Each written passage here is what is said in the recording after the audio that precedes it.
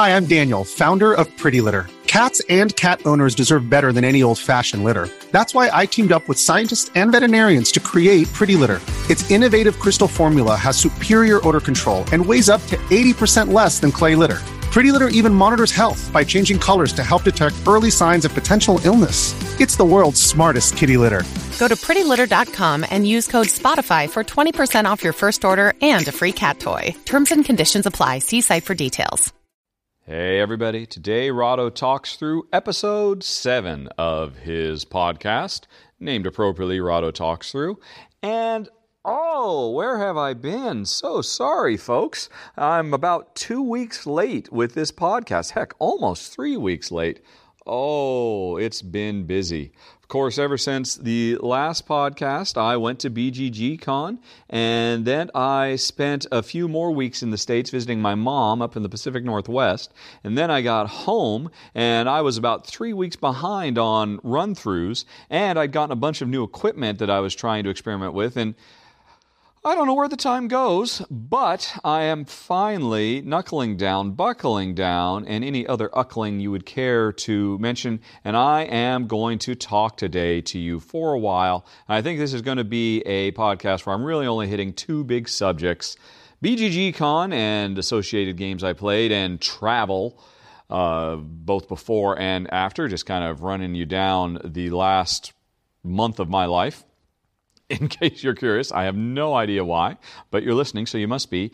And then after that, I think we'll do some Q&A, because actually I do have quite a bit of Q&A questions built up. And Jen's out walking the dogs right now, but hopefully she'll be back in time for the Q&A, because I'm sure she'll have something to say on some of those topics. So that'll be coming soon, but let's jump right into it for starters with BGG Con in just a mo.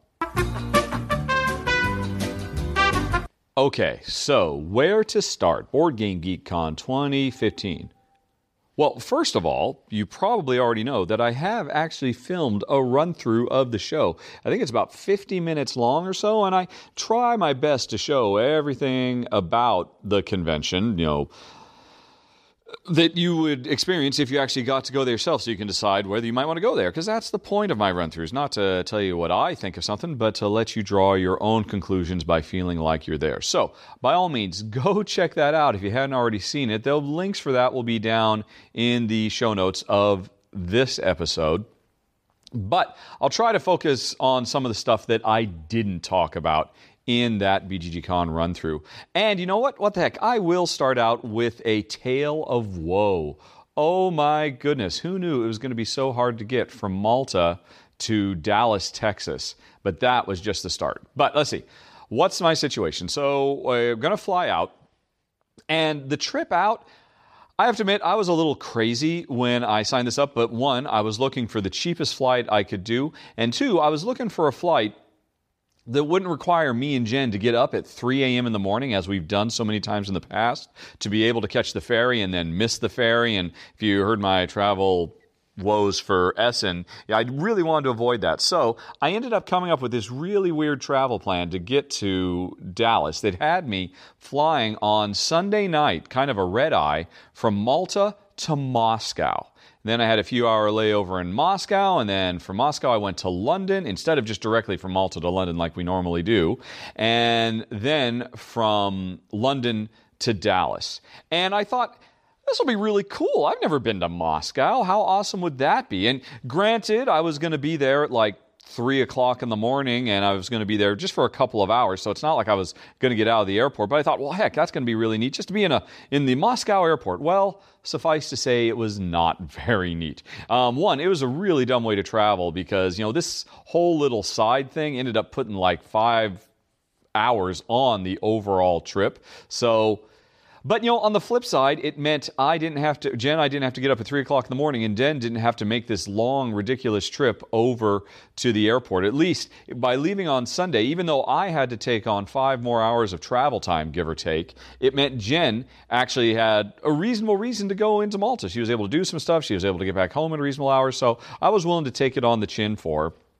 And to be fair, the flight went fine. Got into Moscow, no problem. But here's the first thing I learned.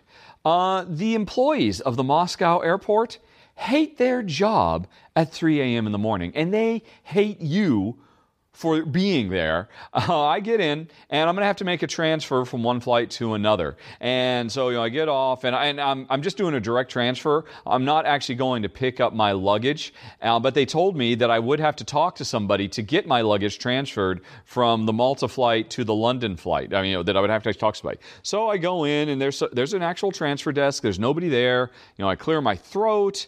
I clear my throat louder. There's just nobody there. And, and eventually I just kind of say, hello?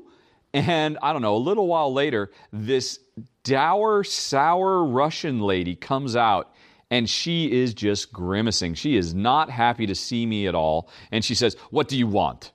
And that's literally, I'm not exaggerating at all. I mean, this was her hello at 3 in the morning or 3:30 at Moscow. And I explained, hi, I'm actually making this transfer from Malta to London. And she said, why are you here? And and I try to explain again, that is wrong. That is not a good flight. I'm like, so I don't want to get into the particulars of trying to describe, the reasons I'm making this flight, because we have a ferry ride and I'm trying to make things better for my wife and all that. And she said, and I just say, this is what it is. And you show me. And so I actually showed her, and she looks at it for a while, and she looks at me, and she's just frowning and just kind of angry the whole time. And then says, you wait here. Go sit down. And I'm like, okay. So there's some chairs. I go sit down, and she's gone for like 10 minutes. And eventually she comes back out. She said, okay, go through there. Goodbye. I'm like, wait, what? Is my luggage going to be transferred? I mean, that's why I was actually, yes, it's fine, go. And that was it. That's all I got from her. So I'm like, okay. And spoiler alert, my luggage did not get transferred. I don't know what was going on there, but whatever needed to get done did not get done. I didn't find that out, of course, until I make it to Dallas. But that was my exciting time in Moscow. I then, go through, and I end up, in the shopping area, and actually everything was open, but it looked just like any airport you ever seen, just with a lot of Cyrillic letters all over the place instead of English letters. So it wasn't really as cool. I mean, I did have a very interesting Russian encounter, which was just absolutely ridiculous. But otherwise, I got on the flight and then flew to England, had my layover there. That was, for the most part, fairly innocuous, fairly uneventful. The flight over to Dallas was actually really nice. It was on American. And I have to admit, in the past, I've never been too terribly impressed by American Airlines. They've never really been my favorite. Jen's getting back with the dogs now. I think she's hovering outside the door because she doesn't want to make noise. But if you can hear me, honey, you might as well come in. Oh, she's locked out, everybody. I'll be right back. Okay, where was I? Right, okay, yeah, the American Airlines flight was really great. It had Wi-Fi for a really reasonable price, so I got Wi-Fi for the whole flight. And even though it was long, whatever it was, 12 hours, I guess, something like that, it was about as good as could be. They were really great. They got me bulkhead seats, which I always appreciate. Unfortunately, I had to sacrifice elbow room to get leg room, but being 6'3", I will always take leg room over elbow room. And, I had a hard drive full of movies and TV shows to watch. I had Wi-Fi, so Jen and I were able to Skype for a good deal of the flight. That was awesome. That was really, really great. And, I eventually landed in Dallas. Now, in Dallas, a wonderful couple. I'm not going to say their real names because I'm not really sure if I'm supposed to say their name. Basically, I was picked up by a guy I'd arranged this with. His Board Game Geek username is Tom Green. Ref Tom Green. REFTOMGREEN. That is his name because years ago, he used to be a roller derby referee, and his roller derby referee stage name was Tom Green because apparently, even though he himself hardly knows who Tom Green is, everybody told him, wow, you look and sound just like Tom Green. You remind me of Tom Green. This was back at the heyday of Tom Green's powers as a celebrity. Kids today probably don't even know who Tom Green is. But anyway, so everybody called him Tom Green, so he went by Ref Tom Green. And to this day, his online moniker is Ref Tom Green. And, I had talked to him on Board Game Geek. He actually reached out to me and said, hey, if you're ever going to be in Dallas, let me know. You've got a room to stay in. And so I let him know when I was coming to BGG-Con. And because I got in on Monday. And Tom, not his real name, picked me up at the airport. And he turned out to be a lovely guy. And his wife was a lovely lady. And so, that's not right. I got in, did I get in Sunday night? Or did I get in Monday? No, that's right. Yes, I got in Monday. He picked me up, went to his house, and basically spent Tuesday because the show itself doesn't start till Wednesday. So I spent Tuesday with him driving around because, of course, he's a local. He has a car. So I was able to get a SIM chip for my phone so I could make phone calls. And, I got to get some donuts and I got to have some fast food. Really about the only thing I miss in America, besides family and whatnot, of course, is fast food. I have to admit, oh my gosh, I love Jack in the Box so much. I always have. I loved them when they were Monterey Jacks. Heck, I even continued to eat at a local Jack in the Box back when there was all the salmonella scares all these years because I just love me some Jack in the Box. Best gourmet fast food there is. Their vanilla shakes are to die for. Love me a sourdough Jack. Actually, no, not the sourdough Jack, the sourdough chicken. Their curly fries. So I got to have some of that. We looked all over the place for a decent donut shop, and we didn't find one, which was kind of disappointing because I love apple fritters too, and I was really jonesing for one. Eventually, I got one from, I think it was just a Dunkin' Donuts No, it was a little local boutique one, and it was okay, but it was nowhere near as good as Three Girls in Seattle, which are the best apple fritters in the universe. But I had some of that, and we had some KFC, because in Europe, you can't get KFC extra crispy. They only have original recipe, and extra crispy was what I ate growing up as a kid, so that's a really big childhood nostalgia thing. So I wanted to get some KFC extra crispy, although I was so disappointed. When did the Double Down go away? Oh my God, the Double Down was amazing, and now it's gone, so I was very sad about that. But on the whole, Tom, you drove me around. He drove me to this ridiculous board game, well, not really board game, but kind of overall geek warehouse store called Madness in Dallas. And, it's the size, you go inside this store, it's a warehouse. It's as big as a warehouse, and it's got tons and tons of comic books, tons and tons of board games, tons and tons of role-playing stuff, war stuff. It was the biggest, or I should say one of the biggest. Forbidden Planet in London is pretty big too, but this place I think completely eclipsed it. It was absolutely amazing, so he took me out there. He was very, very patient as I went through many more trials and tribulations trying to hit Jen's shopping list, because whenever we go to the States, there's always a ton of stuff we have to pick up that we can't get in Europe that we have to bring back. And so we had to go to a Petco, and we had to go to a Walmart and pick up a bunch of stuff. So Tom was absolutely fantastic, so I just have to give a huge shout out to him and his wife. She made some delicious chili for dinner, and we just hung around in the evening and we chatted. And in fact, actually, Tom has designed a board game. So his game was actually the first game of BGG Con I played. I played it Wednesday morning before we went out, Tuesday. I played it at some point before the show, and actually I thought it was really surprisingly good. I have to admit, I have no particular interest in roller derby. What is the name of the game? It's Roller Derby Final Jam, I believe is the name of it. It's not in Board Game Geek, but he does have a Facebook page devoted to it that actually shows video of it and pictures of his prototype and whatnot, and it was really fun. It was basically, the theme, of course, is roller derby, and each player has opposite roller derby teams. And I know nothing about roller derby, so he, knows a ton about it because he was a referee in roller derby for years, and so it's a very loving homage, and you try to put in all these details that really capture the spirit of the game. But the gameplay itself is basically, he has specialty custom dice that you're rolling Yahtzee style. And you're trying to roll Yahtzee style, roll, lock, to get your jammer, which is, I don't know, if you don't know anything about roller derby, it's kind of like the guy who has to catch the snitch in Harry Potter Quidditch. It's the one person who has to roll around the rink faster than everybody else and jam through all the blockers of the other team. And so you're trying to roll to get past all the opponent's blocker cards, and and there's a lot of push your luck, and it worked really, really nicely. I actually enjoyed it quite a bit, and afterwards we chatted for a while, and I had some suggestions for it, and it was a really good time, and I really enjoyed it. And I didn't expect I was going to like it. I just thought I was going to play it, kind of, in all honesty. Sorry, Tom, I was just doing it to be polite because he'd picked me up from the airport, and he kind of got me to all the places. I didn't have to rent a car,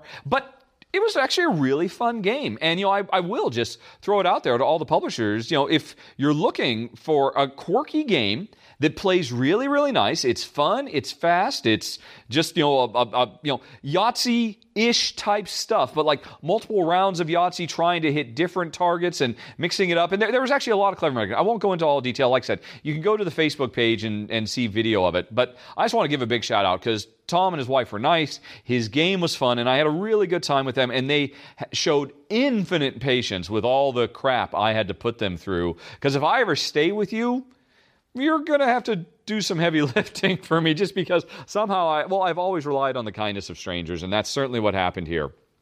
But, had a great time with Tom and his wife. It was actually interesting. I remember at 3 o'clock in the morning, of course, I hadn't really acclimated to U.S. time zone. So I was pretty much up at 3 and 4 every day anyway, just because I had to be. But there were weird, mysterious sirens going on. And, they got up too and they were saying, oh yeah, that's just a tornado warning. Like, what? There's a tornado coming. And and it was really weird. It was like this, if I hadn't been awake, there was no way that siren would have woken me up. I just happened to be awake anyway.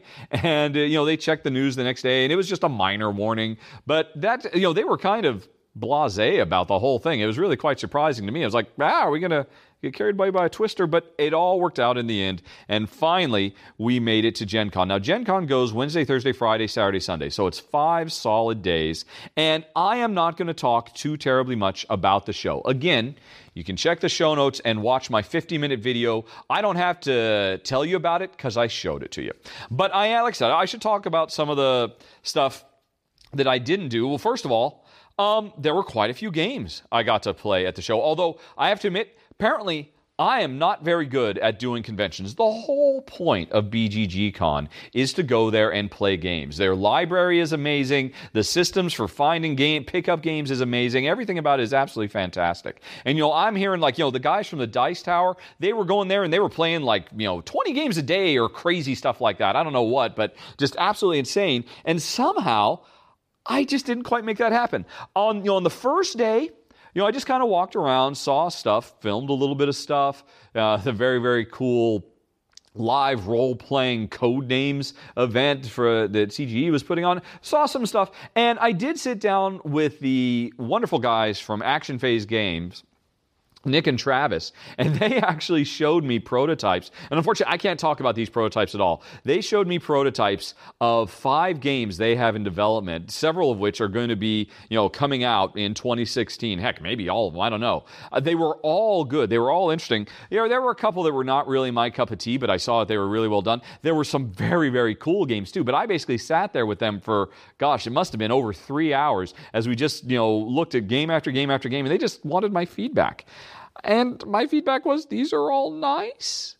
Except for the one I didn't like because it was too aggressive. And, they kind of knew it wasn't going to be my kind. But, really, really cool stuff. I mean, all I can say is, since I can't talk about the specifics of the game, Action Phase Games, these are the guys who have their big game name to fame is Heroes Wanted, which I have done run-throughs for. Excellent, wonderful, Euro-y strategic superhero game. I've actually done the run-through for the expansion as well. And more recently, they did the cool little game that's like, hey, that's my fish, but on steroids with a bunch of extra stuff. I can't think of the name right now. They've done several games. They were great guys. And next year, watch for them because they've got a bunch of really cool games. Wide variety of genres. Just, really eclectic taste, but all very solid. And so that's all I can say. And heck, while I'm talking about it, I'll just talk right now about the other prototypes I did play, since I can't really talk much about any of them. I, at one point, met up with Matt Leacock. In fact, Matt Leacock was awesome. I sent him an email saying, hey, Matt, could I sit down with you over breakfast and talk about Pandemic Legacy? Because I would really like to hear your thoughts about the end game, about the longevity of it, what you guys were going for, what the real intent was, because that's a really hot button topic on Board Game Geek.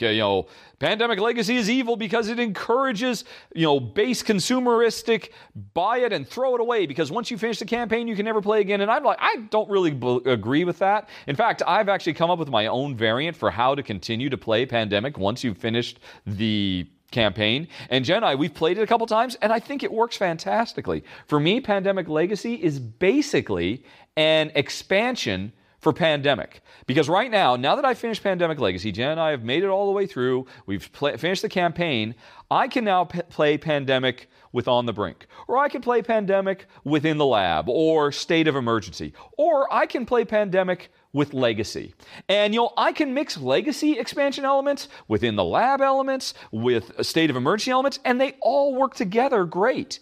And I can play Pandemic on a normal board, like what I've always played Pandemic on, or I can play it on my own customized Legacy board. That, and you can see my final thoughts to actually get a look at my final board. You can see the cities that are rioting. That's not a spoiler alert. It says on the back of the box that cities riot and stuff like that. You can see how my world has changed, and Jen and I can and have continued to play Pandemic on our special customized board. And in fact, I don't know why I would ever want to go back to playing on my regular board, because our board is special and unique and creates cool, interesting challenges that mesh brilliantly with State of Emergency and In the Lab and On the Brink. And I've still got all this really cool, unique gameplay content. I won't say what it is because that would be spoilers for the expansion, but basically, once you're done with Pandemic Legacy, you've got as much expansion content that's unique there as you do when you go out and buy On the Brink or whatever. Just, it's different, new type of stuff. And as far as I'm concerned, they mix and match very, very well. So, I'm just jumping around all over the place. Let's just stay on this. So anyway, that was my feeling, and I've come up with this variant. I've gotten some feedback from people. Jen, I've played it a couple times. I think it works really, really well. And I wanted to talk to Matt about that, because I was just curious to hear what he said. And so he was really awesome, and he agreed to meet me, I think, on either Thursday or Friday for breakfast. And so we went down, and we ended up chatting for, over an hour, I think. And just what a sweet, wonderful guy. Although I got to say, just about the quietest voice. Matt Leacock is a total, what was the old Seinfeld thing, a low talker? He's a total low talker. You really have to lean in because he has a very soft voice. But anyway, so we chatted for a while, and I told him what I had come up with. And here's the thing. Matt, and I talked to Rob Davio, the other co-designer of Pandemic Legacy, a little later. Neither of them can commit to this. But here's the thing. They originally had every intention of the world of ensuring that Pandemic Legacy, the official instruction manual, had rules for, right, here's how you continue to play afterwards. And the thing is, they had a hard deadline to hit. They had to get the game ready and done in time for its October launch at Essen 2015. And there was simply not enough time to playtest the ideas that they had in mind for how to make Pandemic Legacy continue to be a playable game post-campaign. They believe it's a playable game. They just didn't have the time to do the proper playtesting.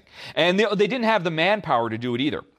And the thing is, now that literally thousands of people have played and finished Pandemic Legacy, they now have, but still own Pandemic Legacy, and I guarantee you, everybody who finishes Pandemic Legacy, they love it, or the vast majority of people do. It's why it's rocketed to the number 2 spot on Board Game Geek, and it will eventually hit number 1. It will eventually be Board Game Geek's number 1 game of all time. There's just no getting around that. After Christmas is over and more people play it, and more people see how insanely, amazingly good it is, it's my number 1 game of all time, easily. I haven't asked Jen. I should ask her if it is for her. But anyway, people are going to want to be able to continue playing it. And so there are thousands of people out there who now own, the game, and there are thousands of special customized Pandemic boards out there. And so, and again, they're not committing to anything, but the way they look at it is, hey, we kind of have a big group of thousands of testers who could actually work with us on maybe coming up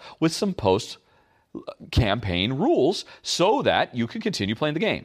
Now, again, this is all, they're not committing to anything because, of course, they've got games they're working on. If anything, this is going to be a side project for them. Maybe it'll lead somewhere, maybe it won't.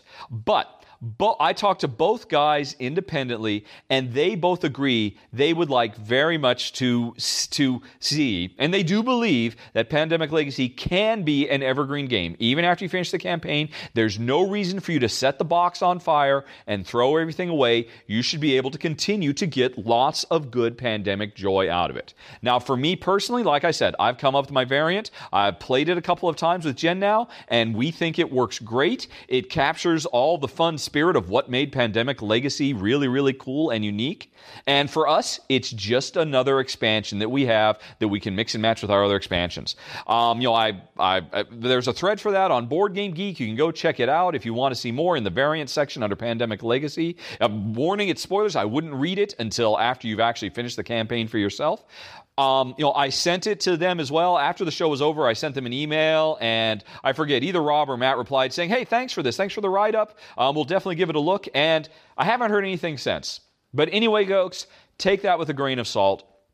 Again, I just have to reiterate this because they wanted to make it very, very clear. They promise nothing, but it is something that is, on their list of things to do to try to make some official post-campaign rules. Maybe they'll come along, but if not, all I can tell you is my rules seem to be working pretty well. At least they do for me and Jen with our map. Heck, and I would love to hear if they work well for other people who have finished the campaign.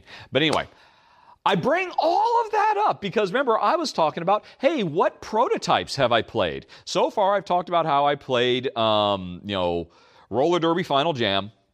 And I've talked about how I played a whole bunch of Action Phase games that I can't talk about. Well, let me talk about another prototype that I can't really talk about. And that was... So I talk with Matt for a while and, have a good time and, it's not, we don't just talk about the end game for Pandemic Legacy. We actually talk at length about the development of Pandemic Legacy and why they made a lot of decisions they made. And in all honesty, I'm actually really kind of embarrassed that I didn't just bring my camera out and film the whole thing because it was fantastic. It was absolutely amazing. Heck, maybe if I'd put a mic on him, I could have heard him better in the really loud cafe that we were chatting in. But he was just a wonderful guy, very funny, and I had a great time. But one of the things that came out of it was he mentioned that he is testing a prototype for a new pandemic thing.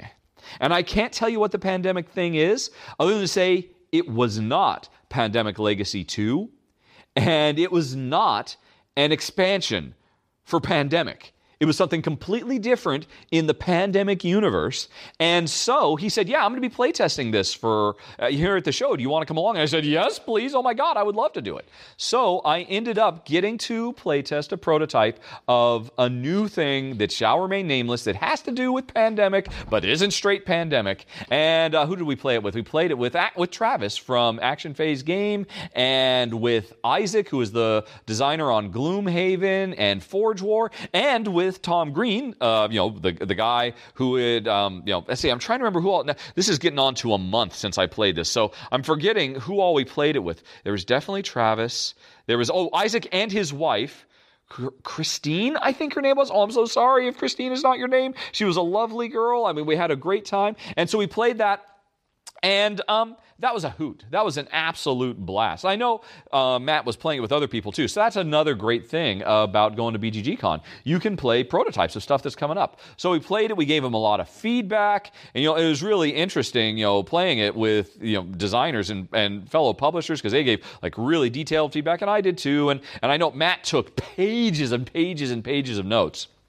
So it actually feels good to know that maybe we made a little bit of an impact as well on a future project that, if you're a Pandemic fan, is super duper cool and is, well, no, I can't say it all. I'm sorry, I can't say it all. That's just very cruel and unusual, but I'm just giving you my report of what I did. So I got to play this cool Pandemic prototype that shall remain nameless. But anyway, so that was neat. Love that. Let's keep talking about the other prototypes. I played 2 more prototypes while I was there, and then I'll actually also talk about commercial games I played. So I spent a lot of time with Matt Leacock, which was awesome. He's one of my favorite designers of all time. He's the co-designer of my favorite game of all time. And so it would not be complete if I did not also get to spend some quality time with Rob Daviau, probably one of the industry's first full-time professional designers, because he was at Was it Milton Bradley or Hasbro? Who put out Risk Legacy? I don't remember. Whichever one. He's been a professional board game designer for years, working from inside the system, and then he made Star Wars Queen's Gambit, and he was the designer of Risk Legacy, which is arguably maybe one of the most important, breakthrough, influential, game-changing board games of the last 5 years. The legacy concept of gaming, which is now seen fruition in Pandemic Legacy, which, like I said, is going to be pretty soon ranked the number one board game on Board Game Geek. It'll probably stay number one for a while, I'd be willing to bet. So Rob Daviau introduced this concept of legacy.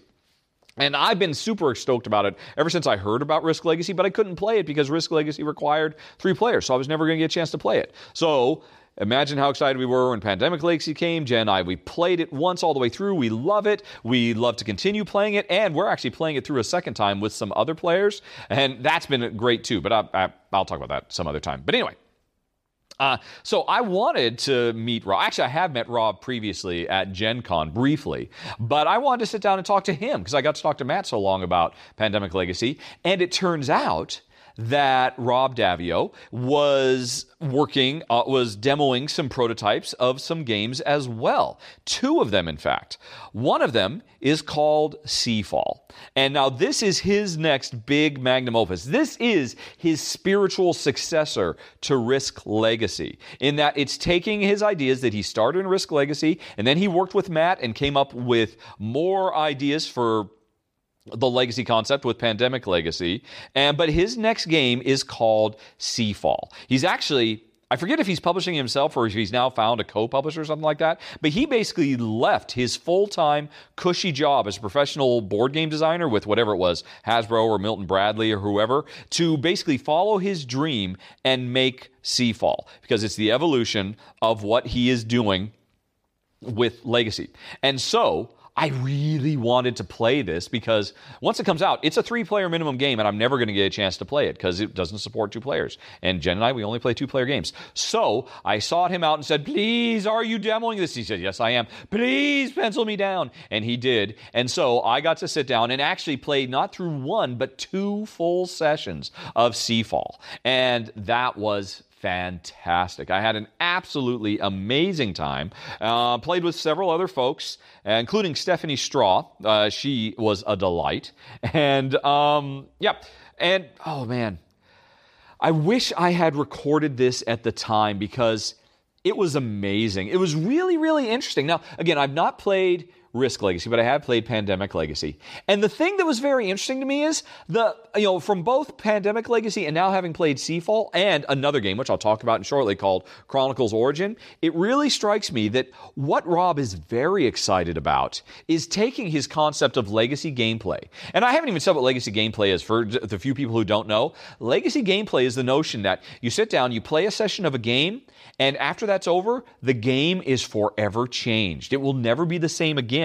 That the decisions you make, the consequences of your action, and the fellow player's actions physically changes the board, physically changes the cards, physically changes the dice, physically changes everything. So the game comes with a bunch of stickers and hidden compartments in the box and all this kind of stuff. And when you achieve certain things in the game, it makes you say, well, hey, you know what? You have to destroy this card. And you literally rip it up because the function it provided is forever lost. But it also says, open this secret compartment in the box. And suddenly new rules get added to the game. And so the game changes and evolves over time as you play it.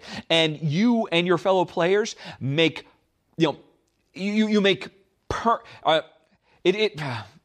absolutely amazing. So anyway, that's what the legacy thing is. So he loves it. He wants to continue experimenting with it. But he also apparently loves storytelling in games. Because the one thing I didn't realize about Seafall that is hugely important. Seafall is a 4X style game. It's set in the era of colonization, exploration, and as you play over the course of this game, you've played a lot of 4X games where everybody starts out and they're going to set sail and discover the new world and find islands and explore them and set up trading colonies and all that stuff. But in a normal 4X game, you play for a while, and after it's all over, You put it all back up in the box, all the civilizations you discovered, the map you and your fellow players have built, all of it is lost. It gets lost forever.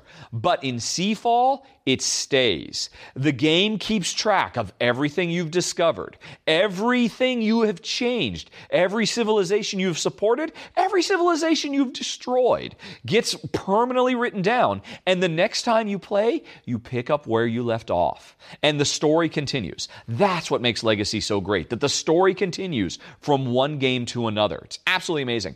But anyway, so that's what Pandemic Legacy does and Risk Legacy. But Seafall adds this really strong element of storytelling because the game comes with a storybook.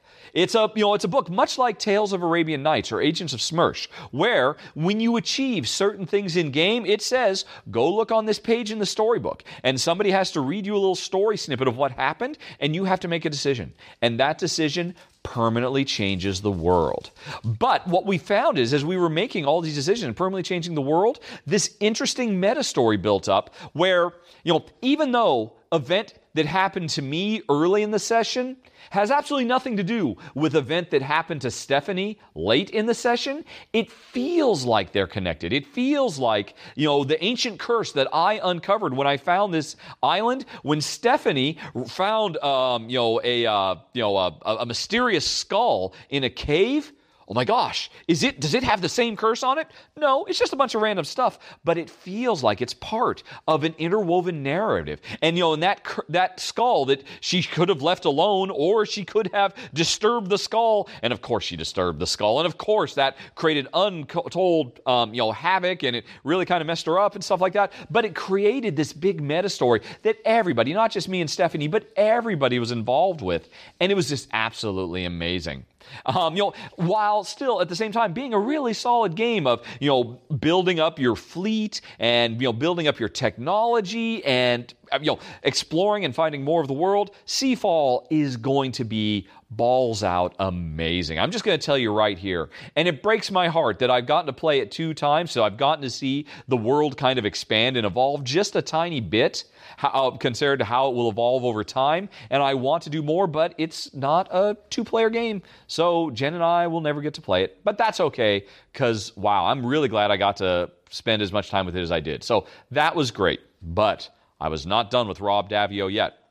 Rob was also working on, demoing prototypes of another game he's working on. Now, this other one, Chronicles Origin, is a co-design that he's working with Dirk Niemeyer. And to be fair, I believe Dirk, who was also the designer on the excellent Tesla vs. Edison, and I think he's done several other designs as well. I think Chronicles Origin is really, for the most part, Dirk's design, and he is collaborating with Rob because Rob's kind of the industry expert on legacy elements. And so Rob's come in to help with this civilization building game, which is phenomenal as well. I got to play the first session of this game. And here's the big picture. It's a civilization game that we'll track the origin of man, through prehistoric times, through antiquities, through the Middle Ages, through the Renaissance, up to modern day, etc., etc. But normally a civilization game does all of that in one play session, right? And maybe you'll sit down for 2 or 3 or 4 or 5 or 6 hours, depending on which game it is, depending on whether you're playing the Golden Ages or Through the Ages or, heck, the original Civilization. Whichever it is, you'll play, and by the time you're done, you will have told the story of the evolution of humanity, and you and your fellow players will have made this world, and it'll be special, and it'll be lost forever. It's just gone.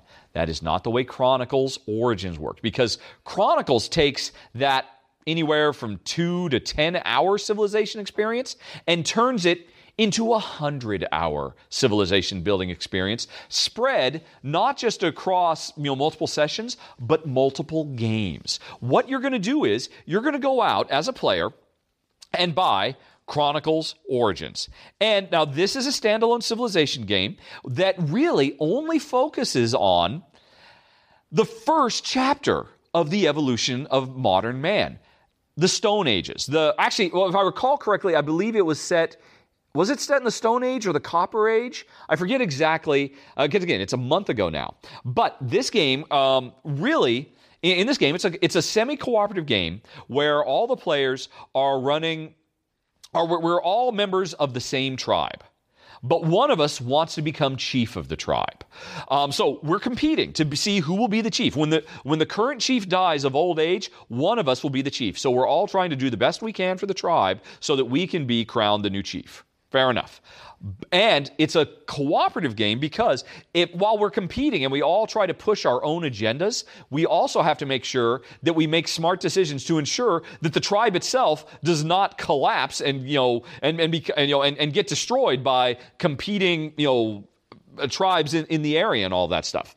So it's an interesting balance of competitive and cooperative where players, sometimes they can be a little selfish and try to pursue their own agendas. Sometimes they have to put that aside and work for the greater good of the tribe. And I won't go too terribly much into the, it was a game of resource management. There's 3 basic types of resources. What were they? They were knowledge and materials and, I forget what the third one was. The third one was like get up and go or initiative or your willingness to actually make change. And then one was your smarts about being able to make change. And then one was the resources you need to make change. Those were the 3 resources you have, if I recall correctly. And players could really try to monopolize or you could kind of spread out. You could be the master of one resource or another. And you had objectives of, okay, I want to make sure we're really, really strong in this or that or the other thing so that I can score my victory points so I can be the chief. So it was a cool game and we had a fun time playing it. And an interesting thing is, in addition to all this civilization, resource management, semi-cooperative stuff, I would assume this is a Rob Daviau influence. There was also a very strong storytelling element of the game because this game, like Seafall, came with a big storybook where when you did certain things, when you would go out and explore with your stone man, caveman, and try to find out what's in the surrounding area to make your tribe bigger and more successful or make discoveries and stuff like that, it would say, go check page 37, chapter 13, and read it and make a decision. And so it's interesting. This storytelling decision-making stuff, like Tales of Arabian Nights, but that the decisions have real lasting impact. They change the world forever is a really big deal. So it was a cool game. We had a fun time.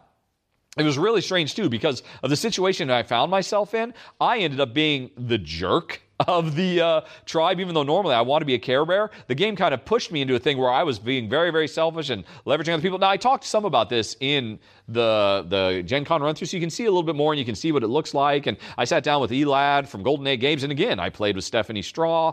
She, again, a delight. Lovely, fun girl to play with. I would love to play games with her again. But anyway, so it was a very fun game, very cool. But here's how the legacy element works. So you sit down and you play, right? And at the end of it, somebody won. Somebody has become the new chief, and the tribe itself has a very distinct, unique flavor. It might be a very aggressive tribe that is really smart, or it might be a stupid tribe that has been very fruitful and multiplied, so it has lots of members, or it might be a tribe with rich, bountiful resources, so they can be lazy because everything just falls into their laps. Whatever it is, in addition to there being a satisfying standalone game, you as a group have created a distinct and a unique tribe, and that's cool. And then you play the game again. And, it's a totally standalone game, and you make a completely different tribe with a completely different set of attributes. And the intent is you could play this game forever. But the goal is you play it 8 specific times, and you will have created, this is a long time ago, so I might be getting numbers wrong, and of course, all this is subject to change, because this is all prototype. But you play it 8 times, and I think you could keep playing afterwards, but the first 8 times you play, you have created 8 completely distinct, unique tribes. Okay, now what you do is you buy the next game in the Chronicles series. And if this game was set in the Stone Age, the next game is set in the Copper Age. Or the Iron Age, that's what it was, yeah. Stone Age is the first game, Iron Age is the second game. And you could go out and just buy Chronicles of the Iron Age, whatever its name will be, as a standalone game. And this game is a competitive game where a bunch of different tribes are all competing to try to grow to basically become the ancient Rome of the world, to become, the one big nation that takes over the world. That's in the second game, the Iron Age game, what everybody's trying to do. And if you just went out and bought this game, the game would show you, oh, look, here's how you can create some random tribes, and you all just play all these tribes. But that's not cool, because what's really cool is if you had bought if you bought Chronicles War Origin, you and your group of players have made 8 very special, unique tribes. And then in the next game, you take those tribes and pit them against each other to see which one is the strongest and which will effectively become the ancient Rome of antiquities of this world. And so, and it plays completely different, a completely different set of rules. I don't think it's a semi-co-op. I think it's a full-on competitive, area control, kind of light warfare style game, I think. Then the third game comes out, which is going to be kind of a Roman era game, because after you have played a series of the Iron Age games, it's kind of like a knockout bracket. Eventually, all 8 of those tribes will go up against each other, and there can be only one. And one of the 8 tribes you created in the first game, the second game will allow it to reign supreme and become ancient Rome. And of course, it will be completely unique. And if I were to play this game a bunch of times, our ancient Rome would be completely different from your group's ancient Rome.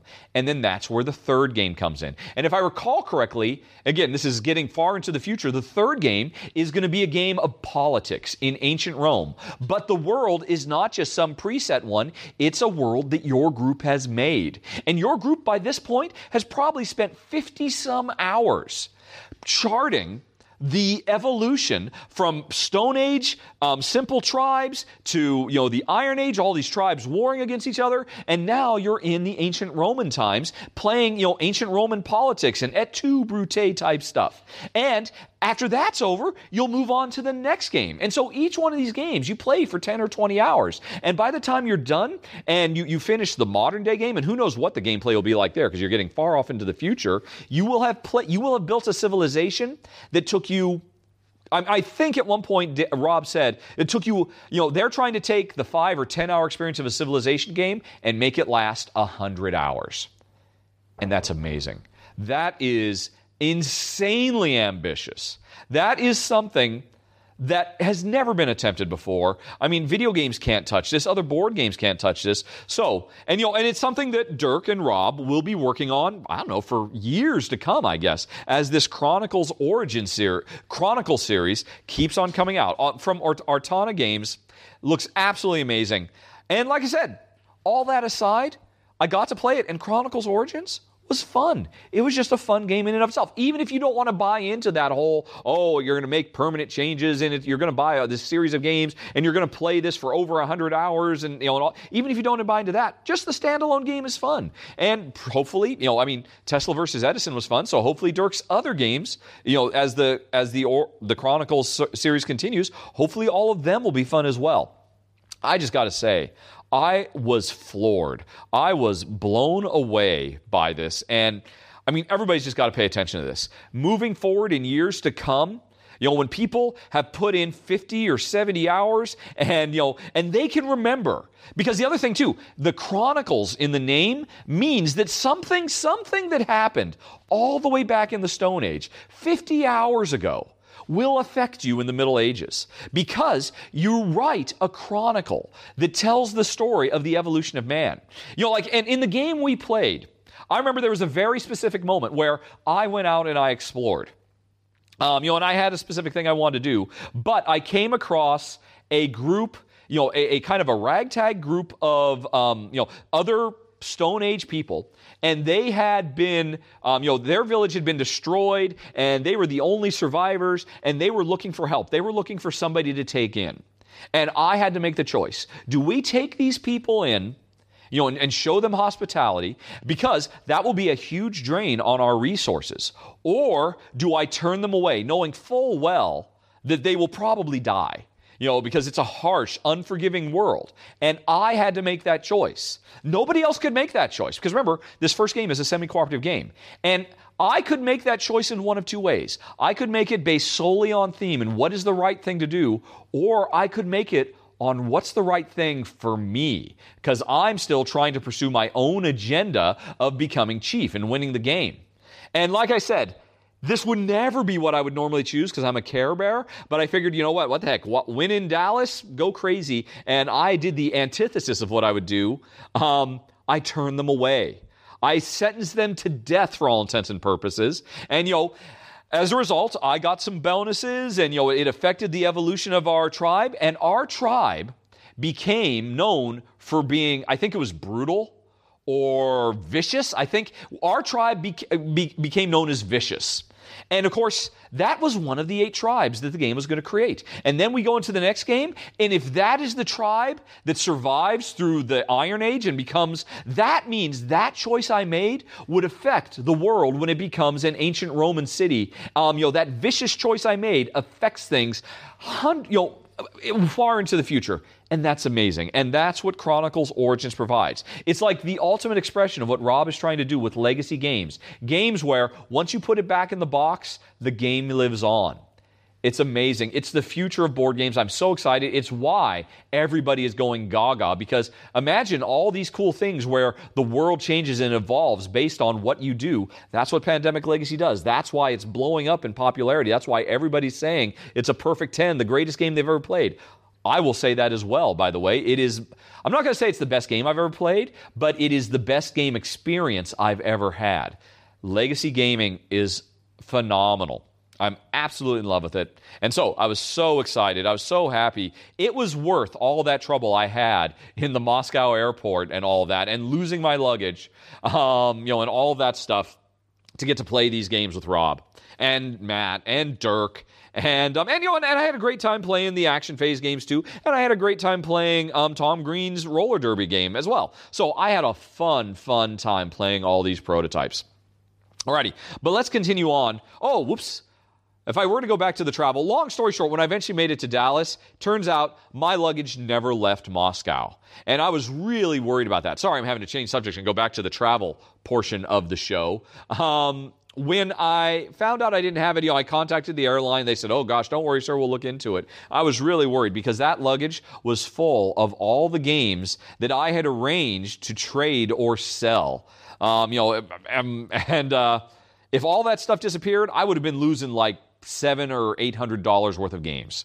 And so I was really terrified. It eventually did show up, and I was so thankful that I had Tom, because he was able to, help me get all those games to the show and all that. But sorry, that was back to the travel. Let's continue, though, to talk about games.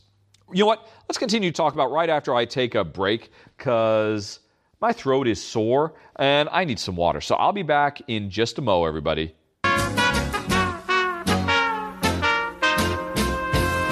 Okay, welcome back. Let's keep going. So that's all the prototypes I played at BGG Con. What else did I play? Well, it's interesting. I didn't play that much other than these prototypes. You're supposed to go there. You're supposed to go to the library, find a game you want to play, get out your little flag, go out to the main room, put your flag up saying, "Hey, I want to play this game," and soon people will appear. You'll end up playing a game. You'll have a great time. Or if you don't want to do that, you go over to the hot game section where there's games going all the time. You jump down. There's people set up ready to teach you all the latest, hottest games. I never did any of this stuff. What I did do on one day, though, I had one kind of BGG.con standard experience. Early in the morning, I met up with Isaac, who, again, is the designer of Gloomhaven and Forge War, and his wife, and I'm so sorry, I'm pretty sure it was Christine. It's been a month, and they were lovely folks, and and they were looking for, "Hey, what are we going to do?" And I said, "Well, I don't know what I'm going to do." And they said, "Well, hey, let's go to the library. Let's play a game. This is the way it's supposed to work." So we went to the library, and on that day, I played 3 standard commercially readily available games with Isaac and his wife, and had a great time. And we played them in different rooms. We tried playing in the big room. We tried playing in one of the little side rooms. So I got to experience some more stuff because I wanted to get an impression. The games themselves were HIDE, or more to the point, HIDE, because it's an acronym for I forget what, but Fuse and Skyliners. And I wanted to play all of these because they didn't really strike me as games I would normally get to play. HIDE was kind of a cool game. It was a deduction game where you are using custom dice. Everybody is a spy. And let's see, I'm trying to remember it now because, again, it's been a month. And maybe we're together, maybe we're not. No, are we all trying to assassinate each other? Oh, goodness. How did this work? I remember, basically, we roll dice, and we play those dice to either make assassination attempts on other people. Oh, that's right, yeah, because we set one die aside, and that's kind of like our target. Oh, crap. I'm sorry, I don't really remember how it works now. I probably should have looked it up before I started filming. I thought it would just come back to me. We had a good time with it. It was a pretty interesting game, with a lot of twists and turns and trying to figure out. That's what it was. Yeah, there's identity cards, and everybody's trying to figure out what the identity is, because when you make an assassination, you have to kind of take your best guess at who the other person is, and if you fail, you reveal something about yourself, and then it's easier for other people to assassinate you. But even if you assassinate and fail, you're building up strength so that you could potentially win the final shootout, but that's only if you don't get assassinated yourself. And eventually, when there's only one spy left standing, they score a point and you move on to the next round, and it's like a best of 3 rounds. That's dimly what I recall, and it worked pretty well. It was a 3-player minimum game, and I was just interested to try it because it had pretty simple rules, and we all enjoyed it. I didn't want to run right out and buy it, but I would happily play it again now that I understand how to play. It was nice. So there was that one. We also played Skyliners from Z-Man Games. And I wanted to play this one because I knew, even though it supports 2 players, playing it as a 2-player game defeats the purpose of it. It's a city building game. And everybody has everybody has goals of what well, no, that's not exactly right. So we're building a city, and we're actually physically building the city. We have these little colored building blocks, and we build them vertically. So it was very satisfying to see the building. We're making skyscrapers, because it's Skyliners. We're all making skyscrapers, and the board just builds up higher and higher and higher. I mean, by the time it's over, gosh, it must have been like, these skyscrapers must have been getting close to 10 inches tall.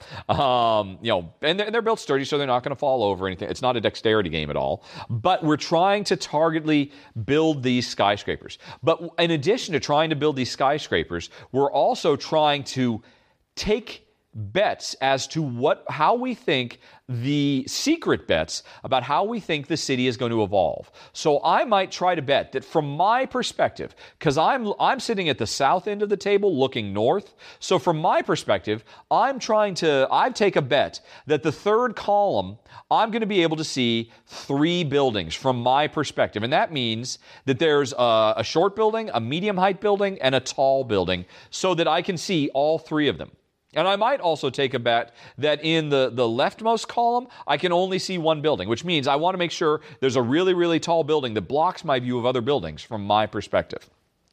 And while I'm taking these bets about how the board is going to evolve from my perspective, the other players who are sitting at the north side and the east side and the west side, they're taking bets about how it's going to evolve from their perspective. Now, we all make these bets in secret, but as we make choices about how we're trying to make the city build, we can take educated guesses about what other people are trying to achieve.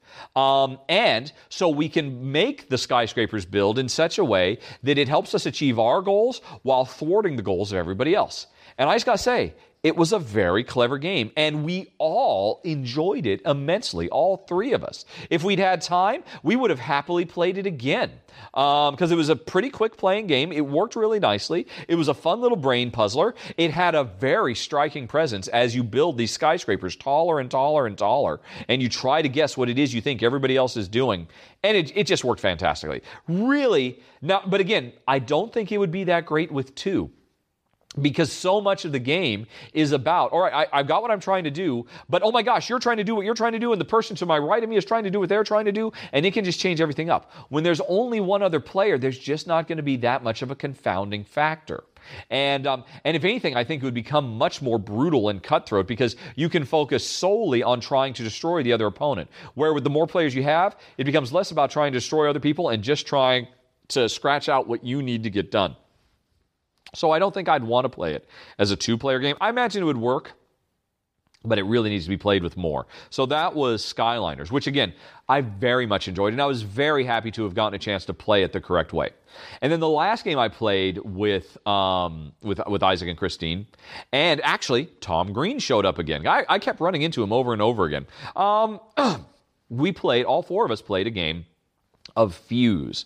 And now this was the second day of the show, and Fuse had not caught on yet. I think over the course of the 5 days, more and more people discovered Fuse. And Fuse became one of the surprise hits of the show. Because on that second day, I think they had 2 copies of Fuse in the library, and it was always easy to get. But actually what I wanted to do is we liked it so much. We played it 5 times, the 4 of us. 4 or 5 times we played it. We enjoyed it so much. I was intent on going back to the library library later and grabbing a copy and filming a run-through of it at the show because I enjoyed it so much. But I could never get it again. It was always gone because more and more people found out about it, and so people were always grabbing it from the library. What is it? It is a real-time cooperative game of defusing bombs, and you do it by not only is it a real-time cooperative game of defusing bombs, but it is a dice drafting game.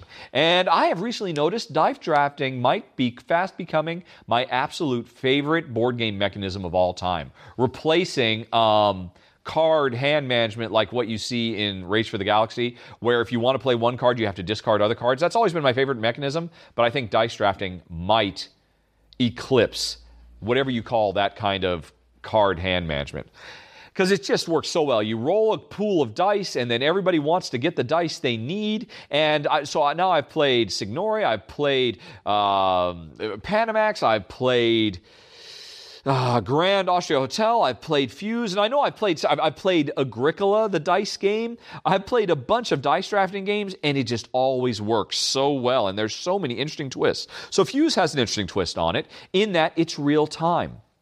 And we all have our own bomb in front of us that we need to defuse by grabbing certain dice in certain patterns and stacking them or putting them next to each other and doing very simple little puzzly things. But what happens is every round we roll the dice. There's enough dice for everybody to grab one, but as the game goes on and our bombs, each of our personal bombs gets more and more complex, there aren't going to be enough dice of the right type.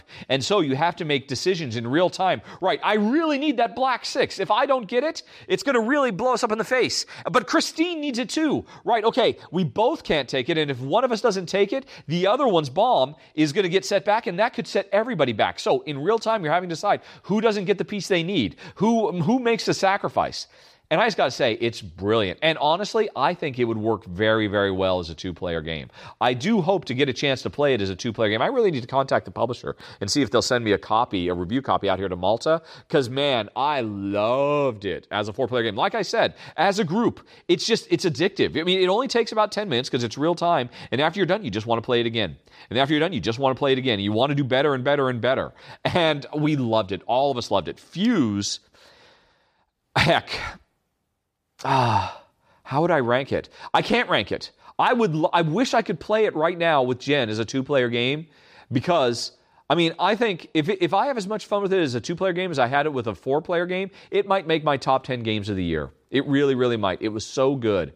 But I don't have a copy of it here, and there's no way I could get a copy in time because, spoiler alert, on December 25th, on Christmas Day, I'll be putting out my top 10 games of the year.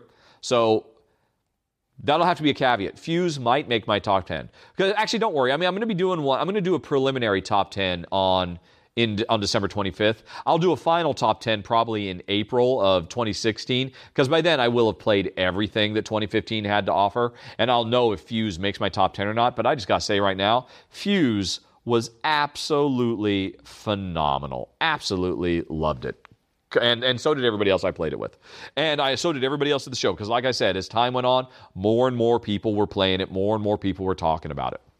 So those were the 3 commercial games I played. I did play some other stuff as well. I guess, actually, thinking about it, I'm getting back to prototypes. What else did I play? I played the Ninth World Numenera, and I got to play it with Undead Viking, Lance Meister, and Tox Scott of Crits Happen Games, Mr. Arcane Wonders, although I guess he's left Arcane Wonders now. That was really surprising. So the 3 of us sat down and we played a prototype of the Ninth World, and it's set in the Numenera universe, which I guess is a very popular RPG universe, and it was a pretty cool game. It was a auction game where every round a series of auctions to grab different... It was a deck building game, and you use your deck in a series of auctions to be able to get more cards to add to your deck so that you can win future auctions.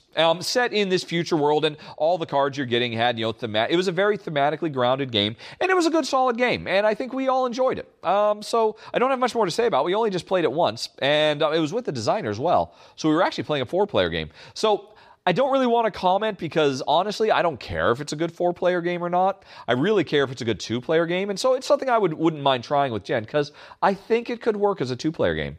But that's all I got to say about Ninth World Numenera.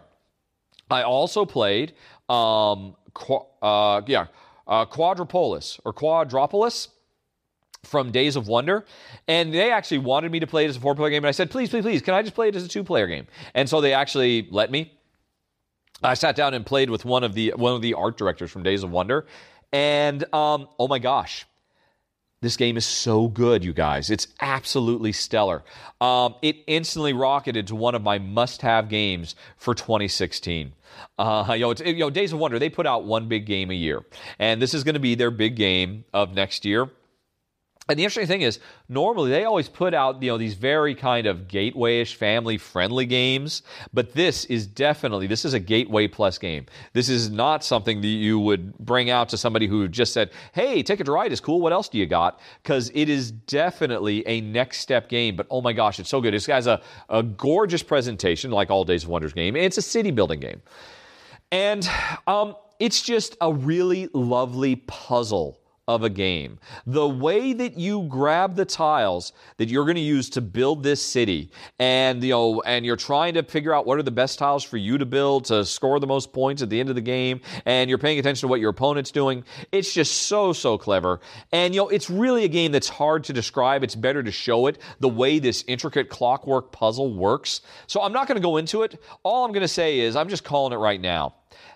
It is one of my early picks for top 10 of 2016. It was so good. And I'm sorry, I can't remember his name. He was a very nice French man. We had a wonderful time playing. As he's sitting down describing the rules to me, I am just grinning from ear to saying, oh my God, is that how that works? Oh my gosh, that's perfect. Of course this works this way. And, it just seemed like a perfectly, brilliantly elegant design. And I can't wait to play it for reals. That's Quadropolis. Or Quadropolis, I'm not quite sure, from Days of Wonder. It'll be coming out early 2016. Let's see. I also played The Opulent, which I didn't finish a full game. I played a few rounds. And this is an interesting game. It's going to go on Kickstarter in early 2016. It is a cooperative game where everybody is working together to try to run the best speakeasy at the height of the American Prohibition era. We are not gangsters. We're not bad people. We're just trying to, entertain people. We're not, sure, we're breaking the law, but we're not breaking legs or doing anything kind of nasty. Although we do have to deal with gangsters who might try to muscle in on our turf, but we ourselves are not gangsters. So right off the bat, that was the first thing I really, really liked about this game. That is, I know Jen's going to enjoy it more because it's a cooperative game where everybody's working together. And it's a cooperative game where we're actually trying to juggle resources and build the best speakeasy we can. And I think that's actually really brilliant because normally cooperative games are always about some kind of external force that's trying to destroy everybody, and we just have to work together as a band of brave somethings and stop the bad thing from happening. That is just the standard, or find the thing before time runs out. That's the way co-op games always work, but that's not how this game works. In this game, one person plays the bouncer, one person plays the bartender, one person plays the band leader, and one person plays the manager of the speakeasy.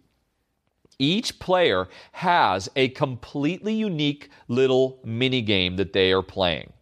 And with different rules, different requirements, but all these mini games are intertwined together because the bouncer's job, his job is to manage the queue outside of the speakeasy and make sure the right people get in. Because the bartender's job is to mix drinks, and the band leader's job is to, play music and, get really good music playing that's going to get everybody out on the dance floor and have a really great time. While the bartender tries to make the best drinks so to make sure everybody's happy and, spending their money.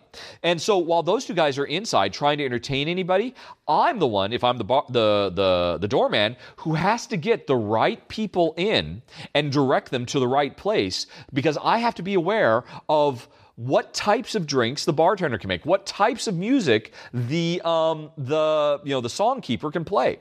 And the band leader, they've got this whole different mini game that isn't about managing a queue of people and all that. Their job is all about, actually, they've got this kind of little music game where they've got musical notes that they're trying to mix and match to make sure they've got good sheet music so they can play the right type of music. But they want to play the right type of music that entertains certain types of people, because there's different types of people. There are politicians, and there are celebrities, and there are gangsters, and there's different classes of people who like different types of entertainment. So you got to figure out, well, based on who's in the speakeasy, based on who the doorman let in, what type of music am I going to play? Can I play this type of music, or am I going to hit sour notes? Because as long as I play the right music, they'll keep dancing. And the more they dance, the more thirsty they get. And then that's when they want to go over to the bartender and get a drink. And meanwhile, the bartender, they are playing their own separate game of trying to mix all the, make all kinds of different cocktails by mixing different ingredients for the right type of person so that we can make money by selling drinks, because that's why the whole thing exists. So they've got their own game that intermeshes. And then the fourth player, the general manager, They've got a special game where they can use resources to kind of jump in and help anybody out with their other stuff. So, in a perfect world, you're playing this as a 4-player game, and everybody has their own job. Everybody has to pay attention to what everybody else is doing, and everybody has to work in concert. And the game itself comes with a whole bunch of different scenarios that represent all the different years of Prohibition, the early days of Prohibition to the late days of Prohibition, with all these different setups that you have to kind of beat in a cooperative setting. It looks phenomenal.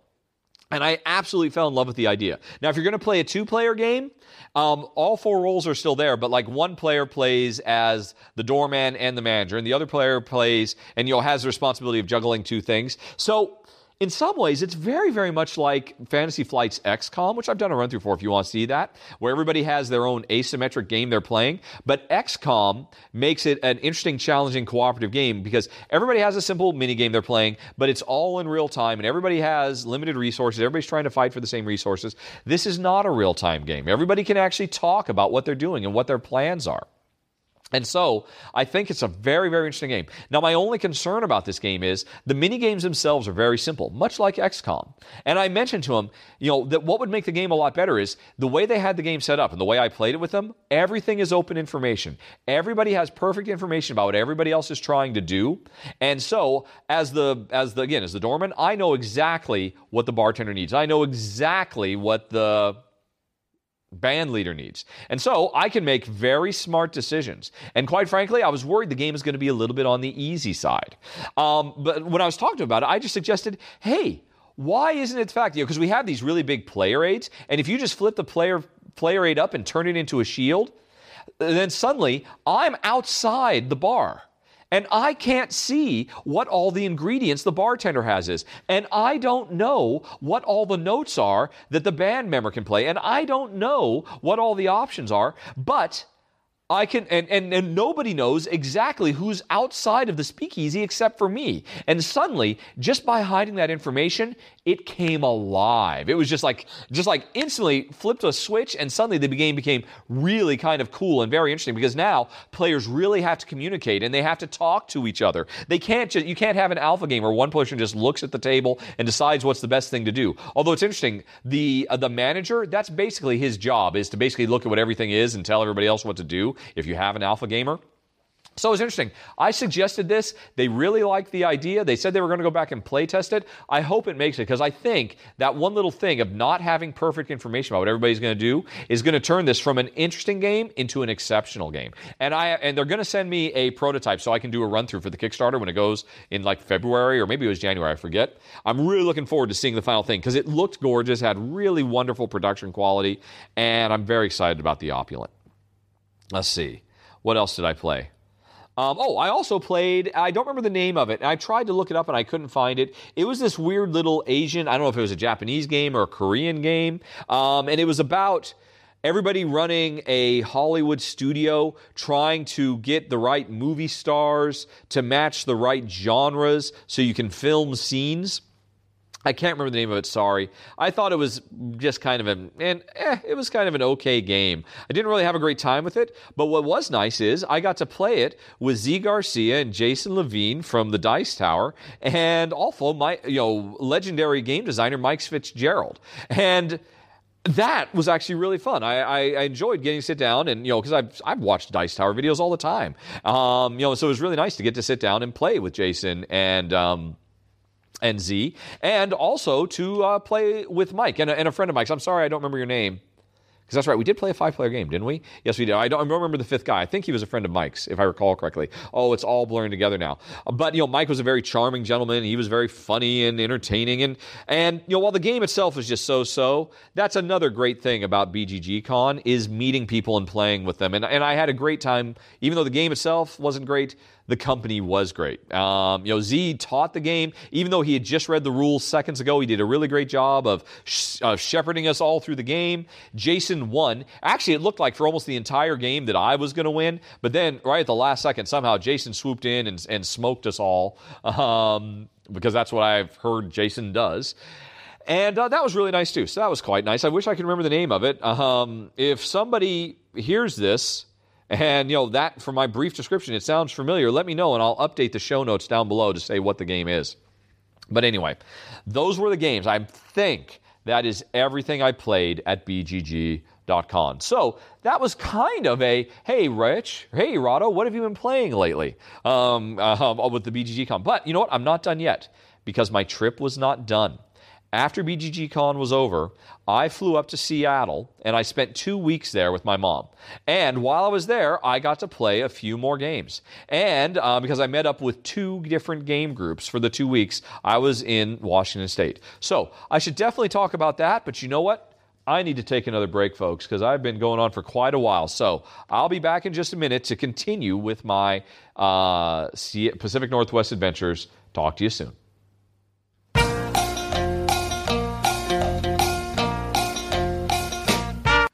Phew, it's a good thing I ended right about there because Jen had apparently been waiting for 5 minutes to be able to blow dry her hair. So she was very happy to do that. And while she was doing that, I just took a look at how much I recorded. And oh my goodness, this is just going on forever. And it also gave me pause to stop and think a bit more. I totally forgot there was one more thing I wanted to talk about, Board Game Geek Con, that I haven't already talked about in my run-through and I haven't already talked about in this podcast so far. And that wasn't the games, that wasn't the events, wasn't the location, it was the people. I met a lot of really lovely people, and I think more than the games, more than the delicious junk food, more than anything, my favorite part of the show was getting to hang out with a bunch of really cool geeks. And so I figured I'd spend a little bit. I've already mentioned a few. I mean, my breakfast with Matt Leacock was lovely. I was absolutely happy to do it, except for the fact that he's very, very quiet talker. But other than that, great time. And, obviously I got to spend a fair bit of time with Rob Davio since I played 2 of his prototypes. So he's a really funny guy and very, very interesting and very sharp. The designer of Gloomhaven and the Forge War, Isaac Childress, and his wife, and again, I think it's Christine Childress, they were a hoot. Obviously, I played several games with them, had a great time. Travis and Nick from Action Phase Games are hilarious. Travis is one of the funniest guys alive. He could be a stand-up comedian. It's just so entertaining to be around, and just really, really nice, warm, honest, genuine people as well, even though he has this kind of fast-talking, wisecracking, sarcastic exterior. He's actually a really, really nice guy. So I enjoyed hanging around with them for a while. Speaking of warm-hearted, probably more than anybody else except for Tom Green. And Tom Green and his wife, they were wonderful people too, gracious hosts, very funny, etc., etc. But I, probably more than anybody else except for Tom, I ran into Lance, Undead Viking Mikester, quite a few times. And like in the past at Gen Con, I ended up spending quite a bit of time just chatting with him. In part because both Lance and I were VIP guests of the show. So we had to do a couple of specific events. There was a Q&A panel, and we had to, I shouldn't say had to, because we definitely enjoyed the Q&A panel, and we definitely enjoyed the trivia tournament that we partook in as, guest celebrity appearance and stuff like that. So we ended up hanging around quite a bit together, and God, what a great guy. Just, again, very, very sweet-natured, warm-hearted. I know a lot of people have maybe a wrong impression of him. If you ever watched Al Boom, I know some people come away from seeing some of his stuff and think, well, he's just kind of arrogant or a jerk or something like that. But, oh man, nothing could be farther from the truth. I mean, he is truly humble. That's just, whenever he's joking about, people he knows or whatnot, he is just joking around. It's just his sense of humor. But the guy himself is just a big, sweethearted, a lovable teddy bear of a man, and who loves his family. And oh my God, I mean, the guy made me cry not once but twice. He's just so entertaining. He tells such great, wonderful stories. And I told him about this because at one point he's also so self-depreciating too. You spend more than 5 minutes with him, at some point or other he'll point out how his show is crap and he doesn't understand why anybody watches his reviews and whatnot. And I keep pointing out to him, he's a really gifted storyteller. And I think the thing that makes his, Undead Viking videos special and different than anybody else's, he always thinks, I was just the first guy who did long videos. And that's not what it is. He's the first guy, and as far as I know, really the only guy who consistently tells personal stories in his run-throughs. He does more, or not run-throughs, his reviews. He does more than just give you the rules. He talks about his childhood. He talks about his family. He talks about his friends. He talks about his days playing pen and paper adventures. And, he always brings a personal human touch to his videos that I absolutely love. And and then you hang out with him in real life and it's that times 100 because his life is an open book. He's, again, just very warm and gracious and, God, schmaltzy as heck. Like I said, I mean, the guy literally told a story that made me cry. And then at one point, Joel Eddy, we ran into each other, we were hanging around chatting, and Joel Eddy walked up and said, "Hey, so what's this I hear about you making Rahdo cry?" And so then Lance starts to tell the story again, and I literally have to walk away because he's going to make me cry again telling this story. And after I do, and I come back, Joel said, "Yeah, I shouldn't have had to tell that story. That's a heartbreaking story." So, I mean, just great guy. I had a wonderful time hanging around with him. And I'll come back to him a little bit again because I kind of had some interactions with him while I was in Seattle. But let's see. So I had a great time hanging out with Lance. Just wonderful, sweetheart of a guy. And I mentioned I met Z and Jason. Actually, the very first person I ran into, celebrity, at the show was Jason. We ran into, on the first day before the show opened up, we both had, behind the scene passes. So we were inside the hall somewhere and we just started chatting. I talked to Jason for like an hour. And you don't really get to know Jason very well from his moments on Dice Tower videos, but he's a very cool guy. I mean, mostly I just spent the entire time talking to him about his job. He's a professional graphics designer for major networks.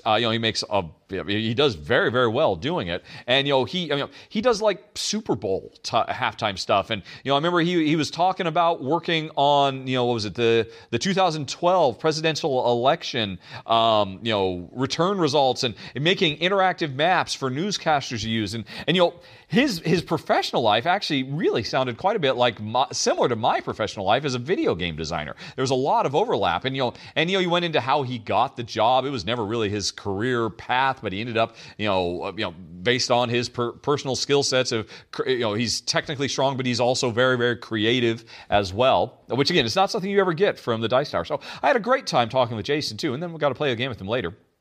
One thing that surprised me, and this would maybe surprise quite a few fans of the Dice Tower, at one point I was walking by and I saw Dan King sitting down playing Raptor with Sam Healy. And I just sat down and just kind of hung out for a little while and chatted while they were playing. And Sam was teaching Dan how to play. And oh my God, Sam Healy is just about the warmest, friendliest, nicest person you're ever going to meet. It is a total 180 from his grumpy curmudgeon persona that he always trots out, for, I guess, now that I've met him in person, comic effect, because he is just a sweetheart. It's very, very hard not to instantly like him, because that's what I found myself doing. I expected him to be all, normal, gruff, sarcastic, I'm a elite gamery. Again, that persona he has, when he, Sam, he, Tom, and Z are going back and forth. But no, you get him away from the camera, and he's just a sweet, genuine, warm, lovely person. And I just found myself instantly saying, wow, you are one of the most instantly likable people I've ever met. I don't know if I actually told him that at the time, because that just would have been weird, but I'll say it now. I don't care if it's weird or not. Sam Healy, super nice guy. So that was actually cool. And let's see. Not just... I met people other than just board game reviewers, too. I mean, I mentioned Matt Leacock. I also ran into Tom Lehman, who I'd never met. And we ended up chatting in a hallway for quite a while. And, man, he just cracked me up, telling me stories about the development of Race for the Galaxy and working with Matt on the Pandemic expansions. He was a really interesting guy. Had a lot of really great stories. And, another one. Over in the far back corner of the dealer hall, Cosmos was there because Cosmos is starting to make more of an outreach, having more of a presence in conventions and whatnot outside of Germany, because traditionally Cosmos doesn't really seem to care about the non-German audience, and so Cosmos was there, and I sat down and said, "Well, hey, what's with all this Cosmos starting to make English translations of games? What's that all about?" And I ended up talking to them for must have been half hour, 45 minutes, because they're not Cosmos employees. Apparently, Cosmos, which is in Germany, this big, major book publishing company that also happens to dabble in games, by the way, but that's not where they make their money. They do, textbooks and stuff like that. So they had a merger, or they bought out an American, edutainment company called Thame something or other. And so all of the Cosmos gaming, all the Legends of Andor stuff we're seeing to show up, the fact that we're starting to see Cosmos games appear more readily in America isn't Cosmos the mothership doing it. It's this group of Americans who have merged with Cosmos and have discovered, they did, entertainment education stuff, and that's why they merged with Cosmos. But then they said, hey, you've got this incredible catalog of games. We don't know much about games, but oh my God, they're so much fun. And they became game fans, and now they're trying to spread the gospel and get these games brought over to America. It was really, really interesting hearing these behind-the-scenes stories, and I really enjoyed that too. So I just wanted to mention that's another very, very cool part of BGG-Con that I didn't really talk much about elsewhere. The human connections, just sitting down and chatting, and I think more than anything else, that's where I had my most fun at the show. And so, with that, I can now stop talking about the show and get another drink of water, and then I'll be back to talk about some more games in the Pacific Northwest. Hang on, everybody. Hey, everybody. Okay, let's get back to my whirlwind tour, my adventure in the U.S. After Board Game Geek Con was over, I flew up to Washington State and was actually met at SeaTac Airport by Board Game Geek user Nile Design, a wonderful woman named Shanda, who actually was so delightful. She drove me all the way from SeaTac Airport out to where my mom lives in Belfair, which is not an insignificant drive at all. Now, to be fair, I was actually muling some games that I had picked up for her at Essen. So, it was mutual benefit, to be sure, but still, I was very, very happy to not have to worry about getting a tram and trying to take the ferry, and then Mom would have had to meet me in Bremerton instead of Belfair. So, Shanda, a big, huge thank you. But Shanda, Board Game Geek user Nile Design, is not out of the store yet. We'll come back to her in a minute. So, I had scheduled 2 weeks to come out and visit my mom, which was really, really great because I haven't seen her for several years. And, after actually, I haven't been back for 3 years since I went back because my dad was losing his fight with cancer. And so, Mom's been on her own now for the first time in her adult life for a few years. And, Jen and I, we've been trying to help out and give advice and stuff like that. But it was really good to spend a good, solid couple of weeks because she had just come through a fairly major health scare, like really extreme anemia, incredibly low. Is that anemia? That's right, the blood iron thing, right? Yeah, I think. So she'd spent some time in the hospital and had several blood transfusions and iron infusions and stuff like that. So she was still kind of on the mend from that. So it was good for me. It was good timing that I was able to come out there and spend a few weeks. She had also, 2015 was not Mom's best year. I mean, it was a great year for us. Jen and I, we had a wonderful time, but Mom, she had this tenant in the house she rent. Oh my God, it was just infinite problems. So it was good for me to come out and spend a couple weeks and help her get kind of her affairs in order, and she was still recovering from the health scare and whatnot. And I don't have to go into too much. Actually, I probably got into more detail than I should have already. I'm sure Jen is frowning at me around the corner while making a delicious pot roast I think we're having. Or maybe it's pork chops. I don't know. I think there will be some swine flesh soon. I'm very excited about that also. It's some Thai-flavored what, honey pie? They're like pork Apparently some Thai-flavored pork steaks, everybody. Well, Thai flavoring, pork steaks, and cauliflower. And some delicious cauliflower, because have I mentioned we're paleo? I'm back home, so I'm all paleo. But man, while I was in the States, I just went crazy eating anything and everything I could find. Donuts and junk food and fast food. Oh my gosh, A&W root beer shakes are manna straight from heaven. They are the greatest things forever. A&W can never go out of business because they must continue making root beer shakes. Oh, but anyway. So basically, the plan was spend a couple weeks with Mom, help her. She doesn't do auto pay. She doesn't know how to do online banking. Teaching her how to use her Android phone. She was to the point where she was practically going to just try to sell it to some local kid because she couldn't figure it out. So, a lot of that kind of stuff. She had recently gotten cable and didn't know how to turn on her cable or how to use her cable box and these sorts of things. Her DVD player had died. So it was a good, solid 2 weeks. And it was funny. Originally, Jen was thinking, wow, 2 weeks, that's a long time. What are we going to do for all that time? And I thought, no problem. You know what? I'm going to be gone for 2 weeks. That's going to be 3 weeks, including Board Game Geek. I'll just film some games while I'm out there. I knew I was going to pick some games up at BGG Con, and I did. I picked up and carried to Seattle. What did I pick up? Seven Wonders Duel, and I had my copy of Motainai, and I was thinking, I'll do some run-throughs of those when I'm not helping Mom out with stuff. I'm going to be there for 2 weeks. And then actually there was another guy out in, not Port Orchard, in Silverdale, who actually volunteered his copy of Pillars of the Earth, because I know people have been wanting me to do a run-through forever of Pillars of the Earth, and I was going to do a run-through of that. And in fact, I had Pillars of the Earth set up on Mom's kitchen table for 3 days waiting to film it. But somehow, helping Mom out with all the various things and with getting the cabin cleaned up and catching up with my brother I haven't seen for 3 years and all kinds of stuff, I just never had any time to film anything. And for that, I apologize. I had big plans, everybody. Big plans. And yet my plans came to naught. However, I did do a little bit of something board game related while I was in Belfair. One, I appeared on 3 post-BDG live online chat discussion groupy things. The first one was hosted by Joel Eddy of Drive Thru Review, and they were just kind of talking about their experiences at the show, and because actually as a group they had all kind of stuck together, and so they had a lot of telling, remember about when that happened to us and that happened to us. So it was really kind of weird for me because I didn't have any of those experiences with them, but I was able to point out some counter experiences, and actually I talked at great length in that show about the escape room that you are able to go to for free if you're at BGG Con and you stand in line for a long time and get there super early.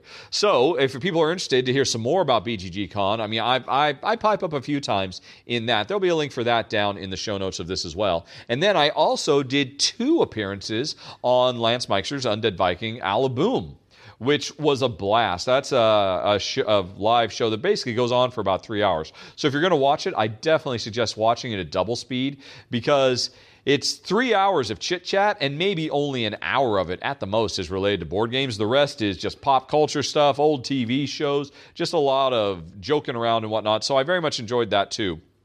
But I did, in fact, play some games. Remember I mentioned Shanda, Nile Design, who picked me up at the airport? I actually scheduled a game day with her and her husband at their house, and went out there and had a wonderful time. What did we play? So I'm back to talking about games now, everybody. We played Noblemen, Pagoda, and The Abyss. 3 games that I was unlikely to ever play, so I can talk about them a bit now. Let's talk about the order we played them. First, we played Noblemen, which is officially a game that does not work for 2 players. Officially, the rules say 3+. And so I had never even bothered picking it up. I never really looked into it very much, but a few people have said, you know what, it's got really good 2-player variants. The designer, post-shipping it, had come up with a good 2-player variant. So I thought, well, what the heck, I'll check it out. Maybe it'll be worth checking out as a 2-player game as well. And Shanda had a copy of it. They hadn't played it, so we all sat down and played all the way through. And I got to say, it was a very good, solid game. We all enjoyed it. Shanda cleaned our clocks, absolutely destroyed me and her husband. Oh, it was not pretty. There was blood on the kitchen table there as she raked in all the big points. It was definitely enjoyable, but I could see why it was officially not a two-player game. And now that I understand it, I've read the two-player variant rules, and I could see how they would work, but I don't think the game would really capture what its essence is. I think it would lose too much to not have more than 3 players. So I don't know if I'm really going to seek it out. I mean, I can see it would work okay as a 2-player game, but it would be one of those games where, yeah, I own it because I really enjoy it with more players, and every once in a while, if I need to, I'll play it as a 2-player game, but I don't think I'd want to own it as a 2-player game. But next up, we played Pagoda, just me and Shanda. And that was an interesting little game. Now, I'd never really been that interested in it because Jen and I tend to avoid abstract games, me especially. Jen will tolerate abstract games, but I just really don't have much time for them. But I'd seen good things about it, and it looks like a really pretty game. It's a game of building towers, building pagodas, 3 dimensions by laying out little, not cubes, but little cylinders and then putting tiles on top of them and building higher and higher and higher and trying to score points. And there's quite a bit of brinksmanship, and it's a 2-player only game, and it worked really nicely. Shanda won, but only because Shanda remembered the rules wrong, and so she got one thing wrong that put me in a death spiral where I was winning for almost the entire game. It looked like I was going to destroy her, but then it got to a point where I completely stalled out, and I spent 5 or 6 turns in a row where I could literally do nothing. And it turns out afterward, that was because Shanda had remembered the rules wrong. There's a thing you can do that lets you charge up a special ability meter, and you can use these special abilities to kind of get yourself out of trouble. And Shanda remembered incorrectly that when you earn the special ability, even though you have 3 charges of it, you only get 1. And when in fact, you're supposed to get all 3 charges, so you can use the special ability several times after you've earned it, but we were only getting it once and then using it, so the special abilities were almost never happening, and so that got me into a point where even though I had a ton of cards in my hand and I was drawing more cards, I could never do anything. And so we were both kind of bored as we just watched her slowly catch up and pass me as, for the entire last act of the game, I could do nothing. But it wasn't the game's fault, because I think if we had played correctly, I probably would have won, because I was rickrolling her, definitely, in spite of but still, it was a neat game, and I could see maybe playing it again if I ever pick it up, but it still was a bit more abstract than I personally care for, but a neat little game. And then the last one we played was Abyss, from designer Bruno Cathala. And, it came out the same year that 5 Tribes did, and 5 Tribes really kind of set the world on fire. And, everybody loved it, and it was very widely played, and it was also a very controversial game with the slave tiles and all of that. And, of course, I was kind of stuck in the middle of that controversy. Don't want to go down that road again. But anyway, so 5 Tribes came out, and Abyss came out at the same time, in the same year at Gen Con, and everybody said, well, that's really neat too, but it kind of just got forgotten very quickly. And I had always been curious to try it because it's a gorgeous-looking game. It's basically set under the sea, and actually, much to Shanda's consternation, I spent almost the entire game, when it wasn't my turn, singing the lyrics, which I know by heart, to the Little Mermaids. Under the sea, under the sea. It's sweet here, we got the beat here, naturally, ooh, ooh, even the sturgeon and the ray, they get the urge and start to play, et cetera, et cetera. And, Shanda's someone who likes it nice and quiet when she's thinking, so I think I kind of drove her a little bit nuts. But we all had a good time, and I was surprised. The game is very good. The components are absolutely stunningly gorgeous, and those little pearls you have for money are really, really neat. But the reason I'd always stayed away from the game, I'd always been concerned because the game does have kind of a mean streak to it. About 20% of the cards in the game are very cutthroat, steal stuff from people, block them, prevent them from doing what they want to do, destroy their stuff, and that had always been reason enough for me to stay away. But I knew it was a good game, so I wanted to try it, and I'm glad I did. And the interesting thing was, that was the game where I got my revenge because I destroyed both of them. Completely buried them in the dirt, and I did it by really focusing on the military, the red cards, and really working them over. Stealing their stuff, I got the one military card out that allowed me to minimize their hand size. So while I had a big, gigantic hand of cards for most of the game, they were just really kind of hurting for certain and could never really catch up once I got in the lead. And I just devastated them.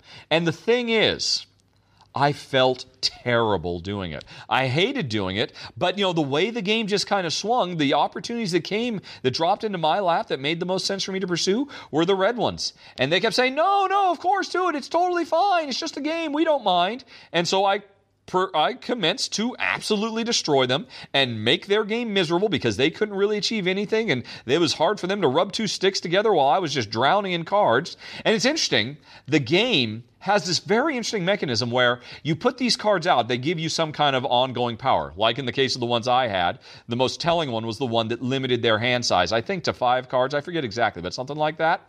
But the game actively encourages you to basically retire those. Those cards represent allies you've made in this undersea fish kingdom. And to score big points at the end of the game, you do other things to claim like these big plots of undersea land, and then you move your allies out to them. They retire, and that's how you score the really big points, and you're encouraged to do that. But because those allies I had, the military allies, were keeping them so buttoned down, I bent over backwards to avoid ever losing my allies. And so, not only had I put the screws to them, but I spent the entire game continuing to screw tighter and tighter and get blood out of the 2 stones that they represented. And it was awful. I thought the game was brilliant, and I'm glad I won, so I guess I had fun on some level, but I have to admit, I was just kind of miserable the whole time. And so I was singing songs and trying to keep it upbeat, but man, that game is just mean for no good reason. I just didn't understand why. Because everything else, the other 4 colors of the cards are all really cool, interesting powers. They give you all kinds of cool ways to do it, but then they just drown you in all. Depending on how the cards come out, somebody is going to be a real a-hole to everybody else. And that somebody was me, and I hated it. And it's a shame because, man, I liked the game a lot. It was so clever. It had so many really cool, smart mechanisms. And it was a really interesting puzzle how to build towards your final score, because the way final scoring, I have to admit, was a bit fiddly and kind of hard to keep in our heads, but it was really smart. So I wanted to love this game because it was so well designed. But man, it was so mean, and it's just such a shame. I don't see that there's a way that you could remove all those mean cards, because you would be removing 20% of the cards of the game, and it would probably upset the balance for everything else, which is too bad, because Abyss is really, really good. But I'll be honest, I never want to see that game again. Because even though I won, I had a miserable time. And I think, they were good sports about it, but I don't think they had a great time either, because attacky cards suck. They just do. And it's too bad, because Abyss deserves better. I wish the designers hadn't just fallen into the old trap of, it's fun to beat your opponents into the dirt and steal everything and thwart all their best laid plans. No, it's not fun. It's absolutely horrible. And so that was too bad. But it was interesting. And I'm glad I played it. So I had a fun day, in spite of the fact that I got rickrolled twice, and then I got a win that made me feel dirty inside. But they were wonderful people. And they made a wonderful Mexican dish, tacos, carne asada. I forget what it was, but it was delicious. And then we had some ice cream. Oh my gosh, I had so much ice cream. Why is there no good ice cream in Malta? That's just, you go to the grocery store here in Malta, you go over to the ice cream section, and there's like 3 flavors of Ben & Jerry's, and they cost literally $9 US per tub, per little tiny pint. Because what are they? They're like 6 or 7 euros, so that's like $8 or $9 US. And so you can get your fish food, and you can get your Cherry Garcia, and maybe one specialty thing, and that's it. That's all you've got. And then you've got all these weird, really terrible brands that are just awful. And they're always frozen solid, so they're all crystally. They're not even ice cream. They're like... Oh, yeah. Jen and I, we would just go on. I had so much ice cream. In fact, actually, if you watch those videos I was talking about, Joel Eddy's one and the 2 Alabooms, people got a big kick out of, people watched me for an hour just eating, not pints, but quarts of ice cream on screen. Because, while I was at Mom's, we just went back to Safeway and we tried every delicious, oh my God, the Safeway Select Pumpkin Pie was heaven.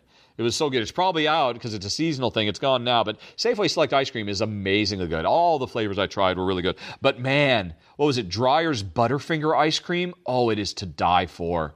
Literally to die for. Oh, I miss it. And then I come back here and you've got overpriced, minimal, whatever. There's a lot of good stuff to living in Malta, too. And, it's probably just as well. If I lived in the States, I would be a whale.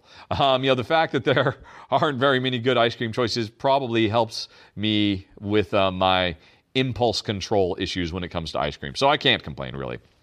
But anyway, so that was a nice game day. And then I had another nice day. The time eventually came when I was going to leave and fly out. And I'll talk about my trip back in a second because that was insane.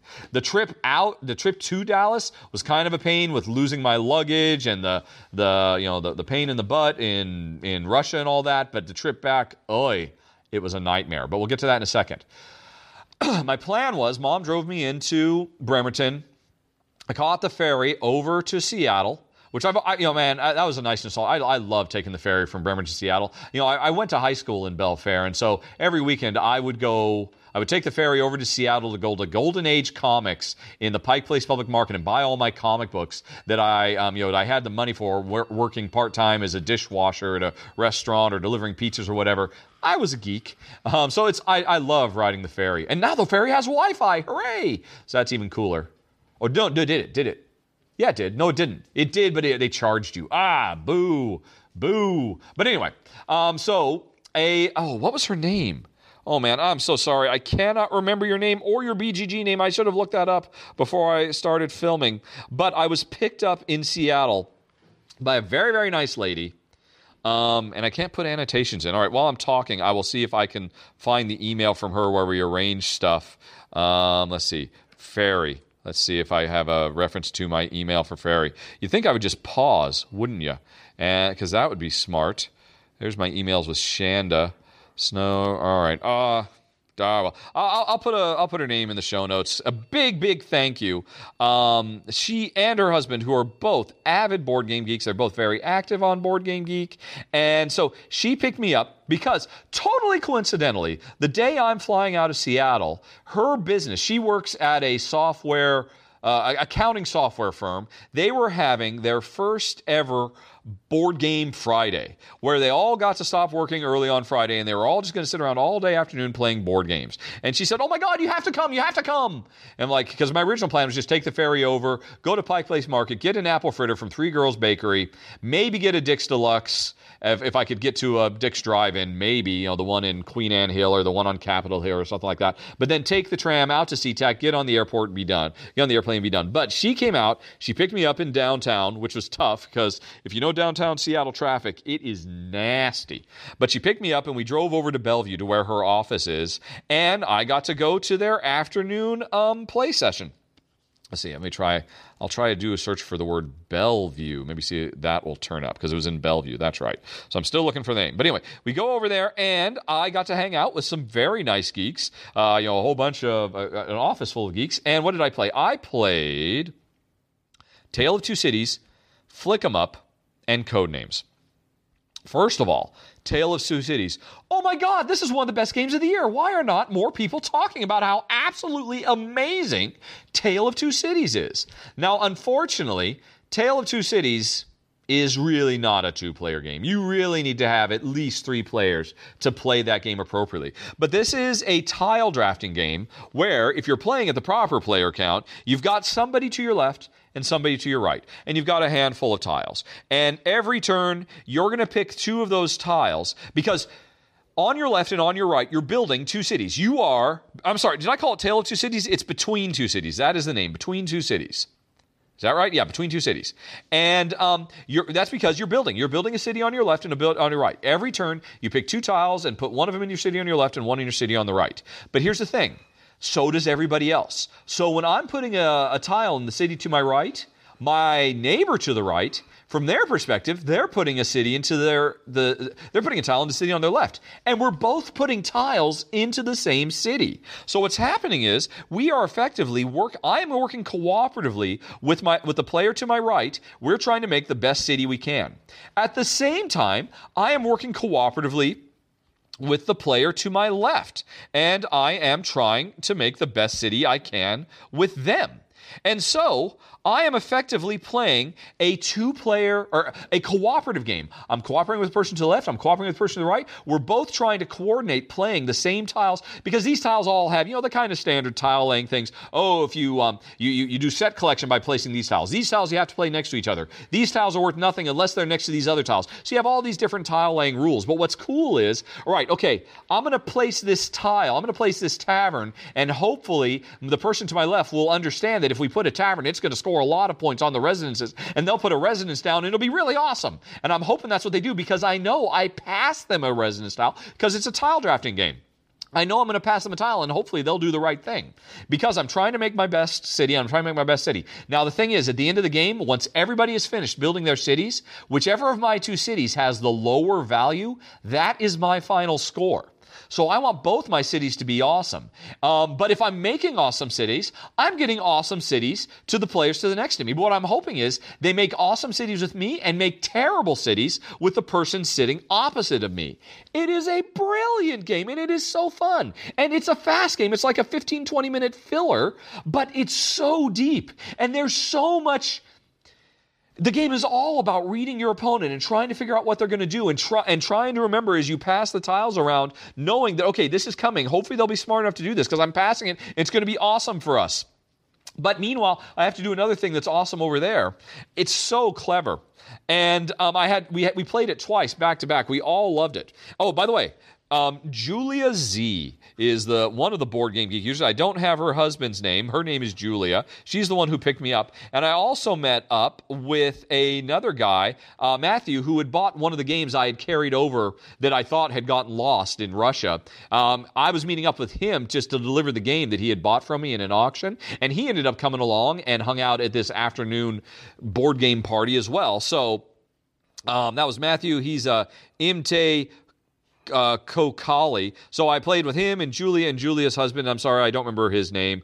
But anyway, so Tale of Two Cities, amazeballs. But unfortunately, if you don't have two humans, a human to your left and a human to your right, it just loses everything. As a two-player game, it's okay, but it's just not going to get it done. As a 3+ game, this is easily one of the 10 best games of the year by far. But I can't put it on my personal 10 best just because. But man, if I had a regular group, this would be coming out every week. It is just so good between two cities. Honey. Yes, Honey Pie. John Shepard, yes. And I just said his name. Sorry, John, I just said your last name, which means, okay, I don't know if I was supposed to say your name or not. Jen just told it to me. I met John and Julia and Matt, and now Matt's good friends with them and all that. But anyway, hey, John, hey, Julia. Okay. Jen says hi as well. They were lovely people, all of them. Julia picked me up and drove me to her office. John drove me to SeaTac. We were worried we wouldn't make it because, again, traffic from Bellevue to SeaTac, it's a nightmare. We didn't go through Mercer. We went down south through. Anyway, long story short. But so Between Two Cities, amazing. Man, makes me wish. One of those games that make me wish I could play more often with 3+ players. Next up, what did we have? Oh, Flick 'em Up, which I'd been excited about because, Tom Vassell and crew have been raving about this game. I know it made his top 10 of the year. And Jen and I, we love the snot out of Catacombs, which is a really cool dungeon delving disc flicking game where one player, and I've done a run through for it. Jen and I did a live run through together actually for it. And it's a great game where one player is the dungeon master controlling the monsters, flicking discs around. The other player is the adventurer, a player controlling the adventurers, flicking discs around, and it's great. And so Flick 'em Up is a disc flicking game set in the Old West where players play on teams and there are a bunch of cowboys shooting at each other and you have objectives and goals and stuff like that. So I thought, wow, this is going to be fun. This is going to be fantastic because we love Catacombs so much. And yeah, none of us really liked it that much. I mean, we thought it was really clever.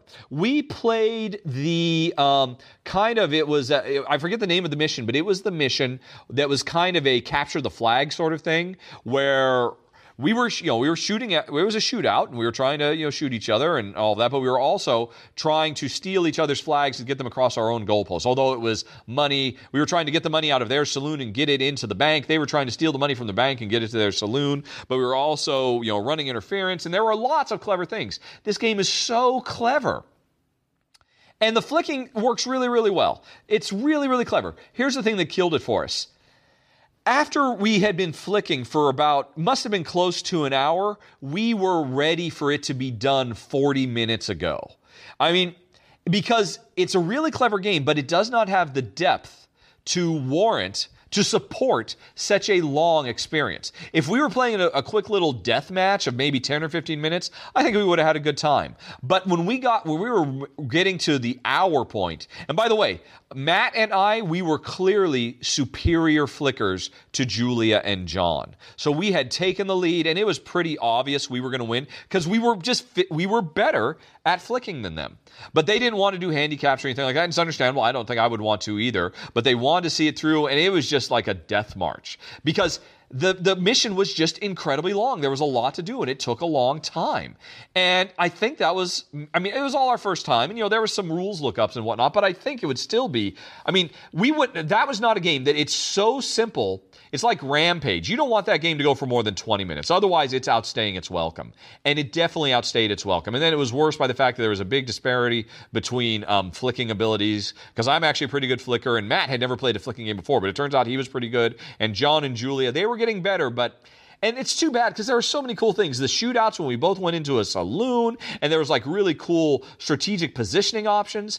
I imagine if we were all die-hard flicking fans, we were all super die-hard Crokinole junkies, it might have gone the distance. We might have been able to go the distance, but we were all kind of so miserable, we stopped before we actually won because it was a foregone conclusion. Matt and I were going to win, and so that was actually kind of disappointing. And it's interesting. Catacombs, that can take upwards of 90 minutes, even 2 hours. But that game has a lot of depth, and that game has a lot of highs and lows because you're going through a series of quickly playing dungeons, then doing a lot of leveling up and, deciding what new monsters are going to be playing. So it has a really good ebb and flow. Flick 'em Up does not. Flick 'em Up just has like kind of this static that just goes on for too long. So it was a little bit of a disappointment. I'm glad I got to play it, but I don't think I need to play it again. And, and my suspicions about it have been right. That's why I never picked it up in the first place, because it just wasn't for me. You have to be... And it's funny. Actually, I've always heard from most people, forget about the missions. Just throw a bunch of random stuff on the table and just start shooting each other and just play deathmatch. And I see why people say that, because then you're going to be a 10, 15-minute game, and it's probably going to be a good old... highfalutin time, and maybe once you get really good, you'll be fast enough to play those objectives, those missions. But the missions were what I was excited about, and they kind of let me down. And then the last thing I played some Codenames. Now, Jen and I, we played Codenames as a 2-player game. We played it as a 3-player game with all of the internet. We did a run through for that. That was a lot of fun. But I very much enjoyed playing it with 4 at this event, and playing again with Matt and Julia and John, and had a blast. And so, wow, it's just a phenomenal game. But I've already done a run-through, so I don't have to spend a lot of time talking about that. So I think that's where I'm going to... so we played those games, and then we all said our goodbyes. We took some pictures, and John drove me to the airport. We were a bit nervous. The traffic is bad, but we did ultimately make it. John and I have a secret that I can never tell Julia. And if Julia hears this, she's going to say, "What's the secret?" And I'm sorry, John. I won't say what, but anyway. It's something very embarrassing for John. And so now I'm just going to leave that there and now continue with my travels. Because now, after, on the whole, 3 very successful weeks, I had a great time with my mom. Very, very productive time. I had a great 2 game days. I played more games outside of BGGCon than I did in BGGCon, but had a great time at BGGCon too. And again, you can see my run through for that. Now it's time to go home. But here's where things just get weird. Or you know what? We'll come back to that in a minute because, man, I need another drink of water. I'm exhausted. And I just talked for 30 minutes straight. We'll be back soon, folks. Hold on to your horses. Oh my gosh, folks. Wow, this has gone on a bit longer than I thought, although I should have known better. I know originally I said right up front I was going to do a Q&A, but I don't think I'll be able to do a Q&A. I think Q&A is going to have to wait for the next podcast, which will be by the end of the month. I'm doing catch-up. This is my November podcast. We'll get our December podcast. We'll get the Q&A done there, and we'll also do... I'm really behind on top 10s as well. So Jen, I'm committing her right now. She's going to be there for that entire podcast. At the end of the year to wrap out. We'll probably film it on December 31st, New Year's Eve. I'll put that up. That'll be me and Jen talking about top 10 video games and well, actually, I should do this at the end. Anyway, sorry, we'll come back to that in a second. But I just got to finish the story because I haven't gotten home yet. So the original plan had been, I was going to, I had my flights to Dallas, but when I flew up to Mom's, it was a completely separate flight, unrelated, because, so I flew American Airlines, a best airline in America, by the way, in all of the United States is Alaska Airlines.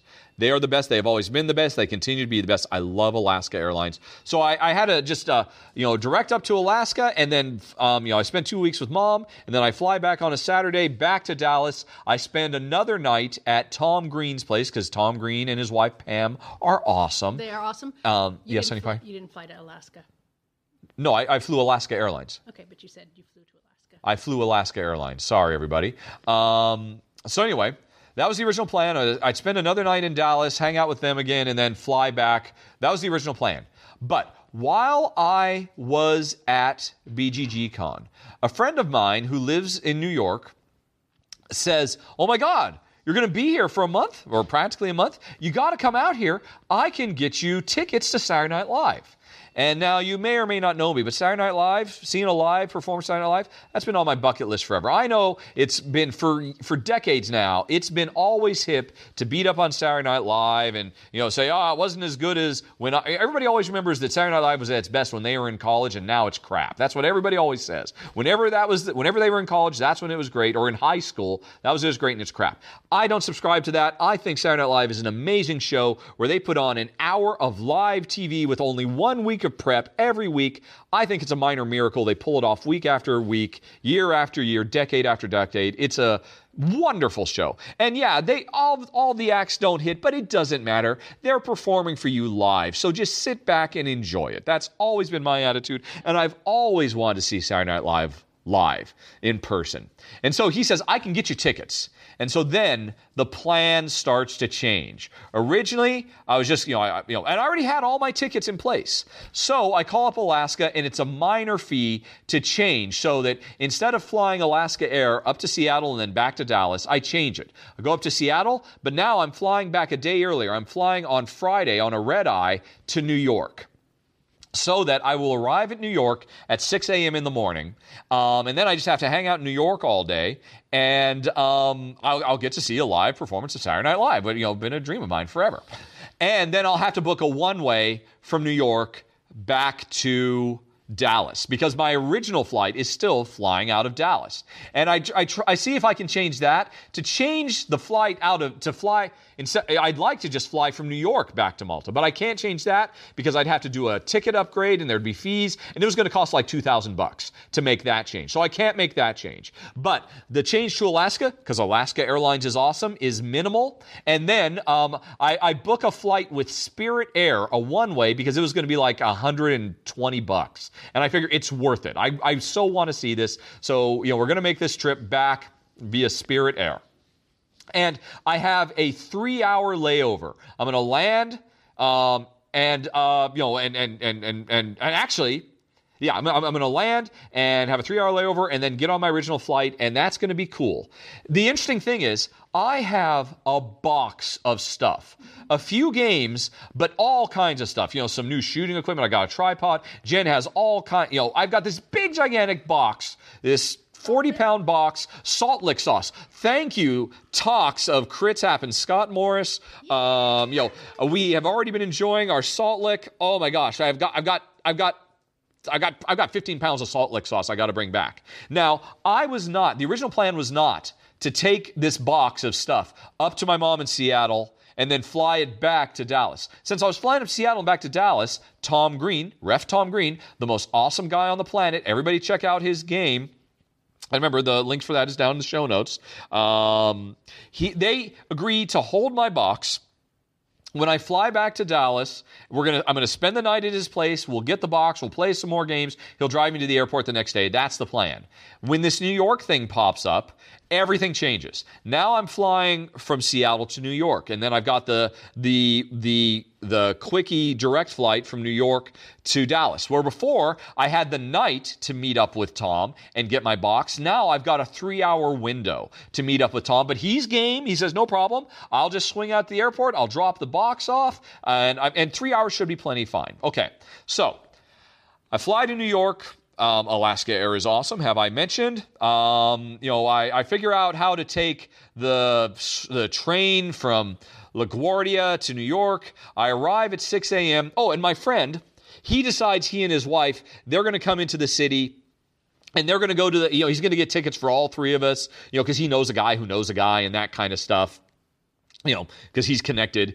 And so they're going to make a weekend of it, get away from their kids, and, and we're going to hang out, and we're going to, so basically I'm just going to get to stay at their hotel because I am cheap. Have I mentioned I'm cheap? But I want to make this happen. And so I show up, and because it was a red eye, and I can't sleep on planes at all, I don't think they had as good a time as they could have. They came into the city. They were hoping to hang out with me for the full day, but I ended up sleeping all day because I couldn't sleep on the red-eye flight that left Seattle at like 7 o'clock at night and got into New York at 6 in the morning or something like that. I forget the particulars. But anyway, so I slept through most of the day, but actually that's not true. I went with him in the morning to like his favorite breakfast restaurant of all time, and I had this crazy apple pancake that was... he was right. It was to die for. It was absolutely amazing. I can't remember the name. It's like a New York institution, this little breakfast cafe. And we got there before the rush because he used to live in New York and now he lives outside of New York. So he knows, he knew all the tricks. I mean, it was like hanging out with like an experienced New Yorker who knew all the shortcuts and whatnot. So we had that, but then I was so exhausted. I went and slept for like 5 hours, and I think they went to the Museum of Natural History or something like that. And then I woke back up. We went out to dinner. We walked around, Times Square, did all that kind of stuff. And, we just caught up and had a great time, and then we go to the show. And I did not know how connected he is. I'm just excited about getting to see the show, without having to wait for hours in line. And I don't know if the tickets are free or if they cost. I don't know any of that stuff. He just got the tickets, and because he knows a guy. But he's really connected. We show up there. We just skip the line. We walk right in. He knows people. We are getting, while they're doing dress rehearsal, because they do dress rehearsal before the live performance on Saturday night, we are getting behind the scenes tours. A friend of his he's friends with the guy who, I forget his name. His name was Joe. I don't remember his last name, but he's been there for like 20 years, and he's the lead set designer builder.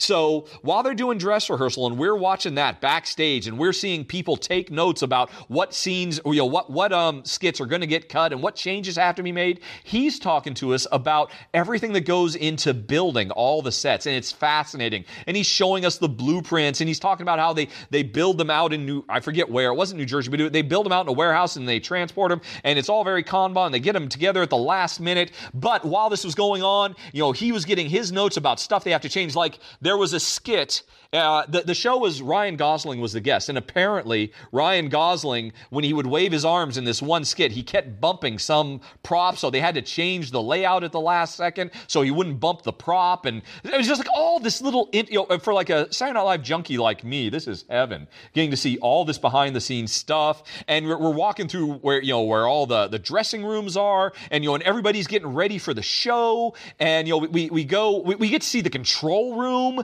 where all the directors. It's just, that was like NASA, mission control. It was absolutely amazing.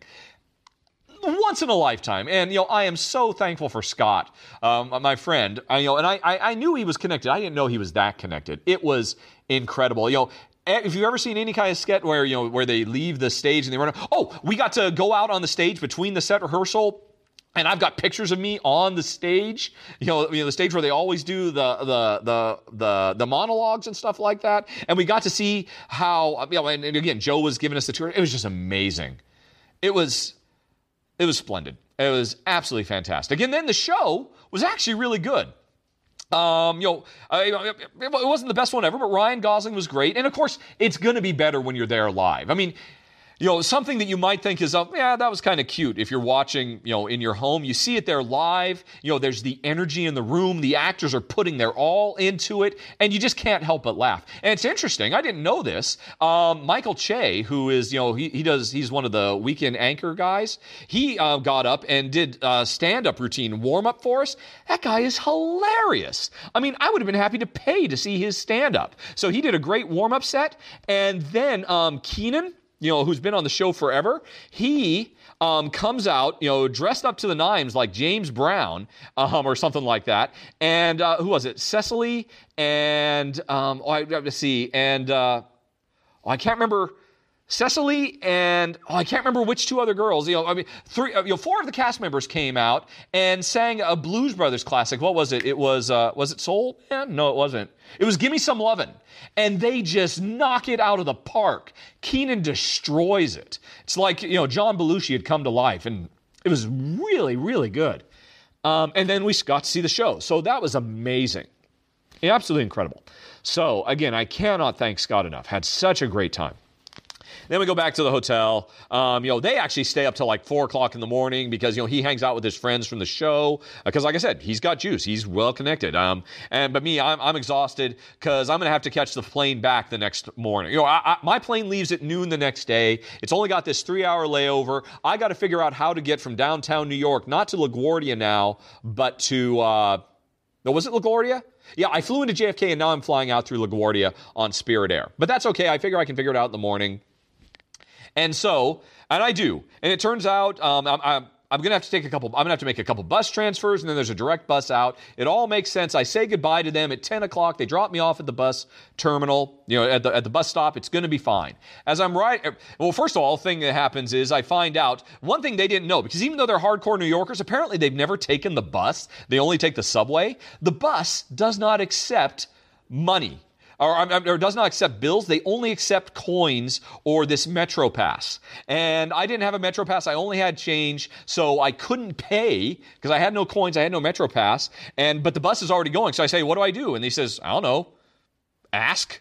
And so I have to actually address the whole bus, a bus full of 20 grizzled New Yorkers. Hello, could anybody break $3? Because I've got my $3 and I need it in coins because it was $2.75. And they just all stare at me silently, kind of glaring like, who the hell is this rube from out of town? And I say, please, guys, I have nothing. Look, can anybody help me out? And then some little old lady says, okay, I'll help.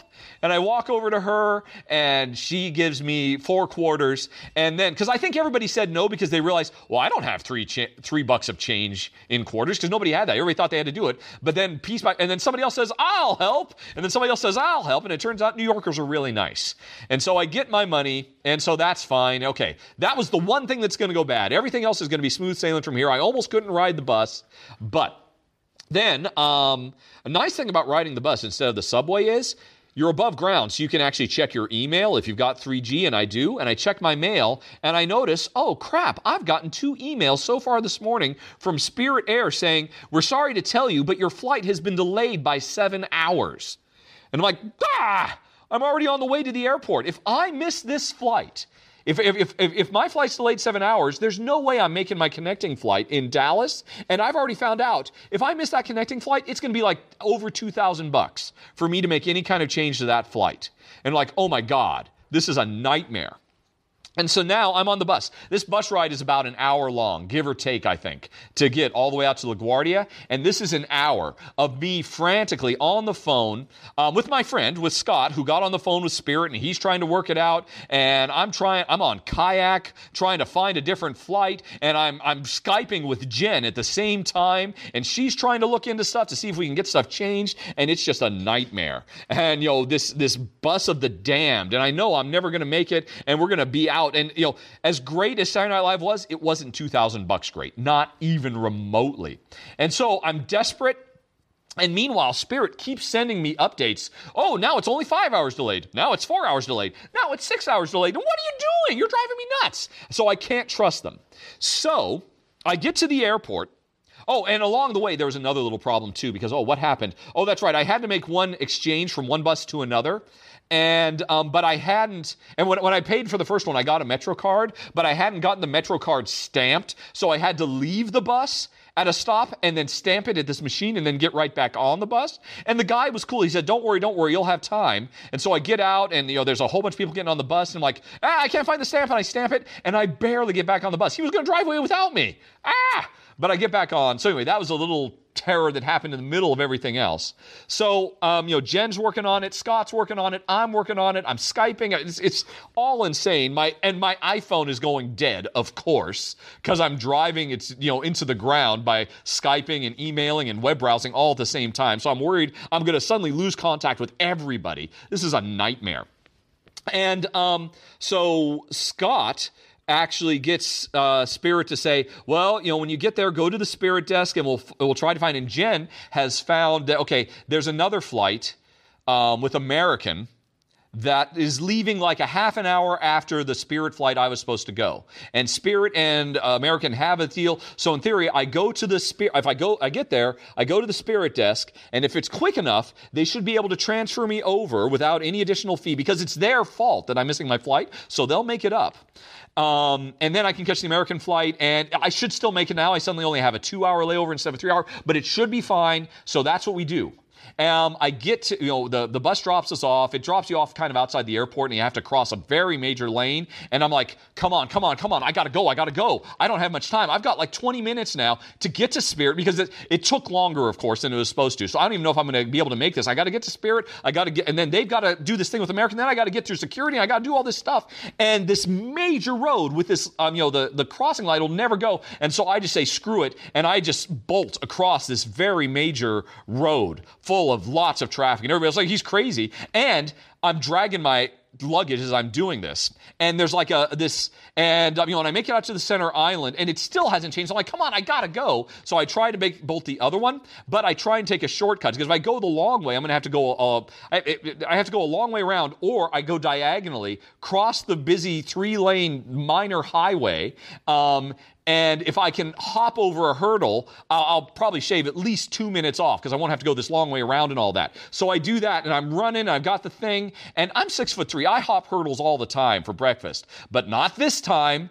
My foot catches it, and I face plant hard.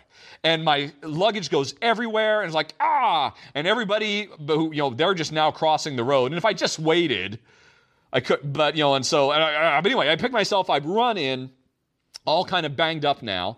And the Spirit Airlines desk, of course, is at the far, far other end of the terminal. But I got to cross the American. So I think, okay, I'm going to go to the American. Hey, could you just call Spirit? I don't have time to run down there. Your flight's about to leave, blah, blah, blah, blah. And, I'm completely out of breath because I'm in sprinting. I don't think I'm bleeding from this fall, but I took a really bad scrape. And I walk up, and they say, it's okay, sir, it's okay. Just breathe. Just explain the situation. And I explain the situation as fast as I can, and they say, I'm sorry, sir, that flight is booked. You can't get on it. It's impossible. And I'm like, oh my God. So all that for nothing. I can't even get on this flight. And this was the only one Jen found.